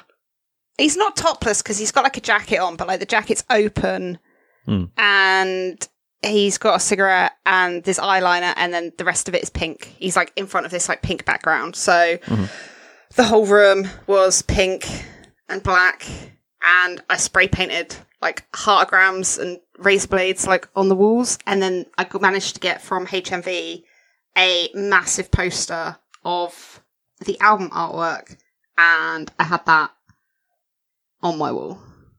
Nice, cool. If we're talking about now, my first thought instantly went to like an Iron Maiden album cover, but that's a bit overdone. Yeah. So to try and desperately get some like cool points back, probably any of the Baroness album covers, because the singer of Baroness, John Baisley, he does all of their album artwork, and it's stunning, like so beautiful. Apart from Yellow and Green, I think whichever one had the weird bird on the front of it wasn't quite so great, but. Yeah, pretty much the majority of his album artworks are just absolutely beautiful. And yeah, you could quite easily get like huge prints of those, and they're so good. I was going to say sort of similar reasons. So the band Covet, like pretty much any of their album art I would have on the wall, and that is the guitarist Yvette Young, who is like probably my favourite guitarist in the world, can also sing, can also play piano, writes everything, and also does all of their artwork. She's absolutely unreal. Like her stuff's incredible. Shit, Demon Days Gorillas, that is a classic. It is a classic. What a classic cover that is. It is. I fucking love that cover. Okay, we're probably done with that now. We're just naming bands, aren't we? Maria Mendieta says, "Dear TCGS committed podcasters, to get back to serious matters after last week's heat-induced zaniness, here's a question for you. What are Shy Guys so shy about? I've wondered for years what these denizens of the Mushroom Kingdom have to hide." I don't think they're hiding anything. I just think they've got social anxiety real bad. I mean, that is seen behind the mask. I don't think we ever have. No, I don't think that's ever been. I think we have, and don't their masks fall off in 2 in Super? Yeah, but don't they put their hands over their face so you still can't see their face? Oh, really? Well, or am I imagining that? Oh no! Don't Google it. Fucking hell! Oh, don't Google it. There's there's a horrific image there. Right. Yeah. No, fuck that. Yeah, that's horrible. I'm not sleeping now tonight. Might as well play Power Washer 2. Next week he's like, do you know what, that Power Washer, I was really harsh about it last week, but do you know what? You can't have nightmares while you're playing it. No. So it's all I've played. Yeah, 10 out of 10. Since we've stopped recording. Yeah. They're bad guys, aren't they? Shy Guys? Yeah. But not they are bad guys though, right? Technically. I mean, they are villains, but there's literally no clue as to what their motive is or why they're bad guys. They're just Maybe they're just bad guys with a conscience. That's what it is. Maybe They're sitting there going, they're ashamed of their deeds. Yeah, they're ashamed of what they've been up to. Yeah. Just going, they're too socially anxious to tell Bowser that they don't want to hang about with him anymore, so they just have to keep going with it. Yeah, they just keep doing it. Yeah. But see, I'm not even sure they're like. Do they have any sort of allegiance with Bowser? I don't know if they do. Yeah, the mates. They sort of knew each other. Separate in like the first job that they had when he come out of college, and he's moved on with his life. Yep, Shy Guy. Yep, but every now and then they bump into each other, and he's got to acknowledge them. They're still friends on Facebook. He hasn't got the balls to just unfriend them. So every now and then he just like gives a little like to one of Bowser's posts. Right-wing bar posts. No, if and he's anything, shy about that. He hates himself for doing that. But, you know, what can he do? Isn't Bowser always trying to like take down the monarchy of the Mushroom Kingdom? So would that make him maybe a bit more of a lefty? Isn't he trying to install himself as Parliament? Isn't he trying to become king by marrying Peach, though? I think he's trying to install himself as the monarch. It's a solid plan. Yeah, he calls himself King Bowser, so he's well up the monarchy. He loves it. Okay, never mind. I take it all back then. Yeah, no, he's scum. He's scum. We'll be voting him out once he's in charge. I think Shy Guy's got drunk one night and he's like really conscious about it. He wonders if he's embarrassed himself or not, but he never did. But he's like, I'm just going to put the mask on. He's woken up, he's got them dark circles under his eyes, and he's like, do you know what? I don't want anyone to see this. Mask on. When you're thinking of Shy Guy going through that story you just said, was this after 5 hours of Laser Quest and a live show? and then go into one of Sheffield's premier clubs and no, I didn't feel so bad having a little boogie to nothing wrong with a little boogie to some Eye of the Tiger, whatever. I don't know. You danced to Eye of the Tiger. Music could have been better twice in a weekend. That's quite incredible. What are the odds? What are the odds? Right, are we done? It sounds like we are, yeah. I mean, it is 2.5 hours. It is 2.5 hours. Sorry, everyone who sent questions in, but we're tired. Okay, Matt, socials. Yes, so Sean, are you streaming on Thursday? Yes, I'm finally going to get back on the old Sea of Friends horse boat. I don't know who's going to be on it, though, sorry. Fantastic. So that's Sea of Friends. That's Thursday night, twitch.tv/TCGS code. There's going to be no James Farley streaming Friday because he's busy. But David, you might be streaming Road 96 at some point, maybe? I don't know. Maybe. I was going to do it tomorrow, but I'll end up fucking washing a car or something. I don't know. Well, it's also England playing tomorrow. So England are playing tomorrow, yeah. So I won't be doing that. Hopefully, is what I'm going to say. Because we've also got what we're doing on Wednesday. You've announced that yet? Thursday. Was that Thursday? The Annapurna thing. Oh, was that Thursday? Yeah, I think so. Oh, I think you told me it was Wednesday, Matt. Yeah, I thought it was Wednesday. Well, we should talk about that. So, Hound, so if it's Thursday, what are we doing now about the stream? Well, it's 8 p.m, so I was thinking we just do that. I don't imagine it's going to be an hour. So I was assuming we'd do that for like whatever it is, half an hour, and then cut the stream, and then I'll come back with See Your Friends at 9. Let's say what that is. Let's not. Sorry, yeah, Annapurna are doing a showcase. And we have no idea what to expect from it. Might be pretty run of the mill. Might be super interesting. Talks over time. Yeah, mate. Okay. Yeah, so that starts Thursday. I thought it was Wednesday. Thursday 8. So we'll be live from 10 to 8 on Thursday to talk over the Annapurna interactive showcase, and then later that night, 9 o'clock, Sean will be around for some Sea of Friends. They're on twitch.tv/TCGS. If you miss them live, go over to YouTube, search TCGS, and you can watch the VODs after the fact. If you have Amazon Prime, you've got Twitch Prime Gaming, connect your accounts, you get 1 free sub a month. Why not go over to our channel, maybe when we're streaming, maybe when we're doing next week's podcast, and give us a free monthly sub. We really, really mega appreciate it. Patreon, as David mentioned at the beginning, We've refreshed it slightly. The 4.50 tier now not just gets the bonus show audio, but now gets Marvel calls a week early. Right now, right now, people at that tier are listening to the Iron Man episode, and this Friday they will listen to the Incredible Hulk episode of Marvel calls. The tier above that, you now get to watch the bonus show on video. Live, and also the VOD after that. So go to patreon.com/TCGS if you want to support what we're doing. There's some other tiers, of course, for all else, or lower ones, of course. and they're over there. The website is tcgs.co for links to our gorgeous Discord, merch on the store, socials, etc. Oh, actually, speaking of merch on the store, someone did ask on Discord, and I apologise, I didn't go back and look at your name about TCGSCon merch. It's still on the website, but I'm probably going to take it off on the 1st of August. You got until the 1st of August if you still want to buy any TCGSCon 2022 merch. Going to take off the site after that. So you got until the 1st of August, which is, I don't know, later in the week, I think. And that's it. Okay, cool. Well, thanks so much. We hope you can join us live on Twitch next week, Monday, from about 8:30. Twitch.tv/TCGSCo. We're going to be going live with this. Not forever, maybe forever, but maybe not. I'm reserving the right to turn around and go, fuck this at some point. There's definitely, there are going to be weeks. I think there's at least going to be weeks where like one of us is just like, look, I'll do it, but I'm not putting my camera on. Or it'll be the next time we have a heat wave. And Yes. Yeah. We don't want to break down the service. You don't fancy getting banned off of Twitch. No. It wouldn't even be that. No one needs to see that. Do you know what I mean? I don't think they're ban us, they're promote us. Yeah, they're probably. Front page, best show we've ever done. Yeah, they all know that. I've shaved my Just get chest. a swimming pool out on it.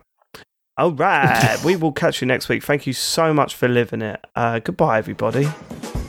Ta-ra. Goodbye. Bye.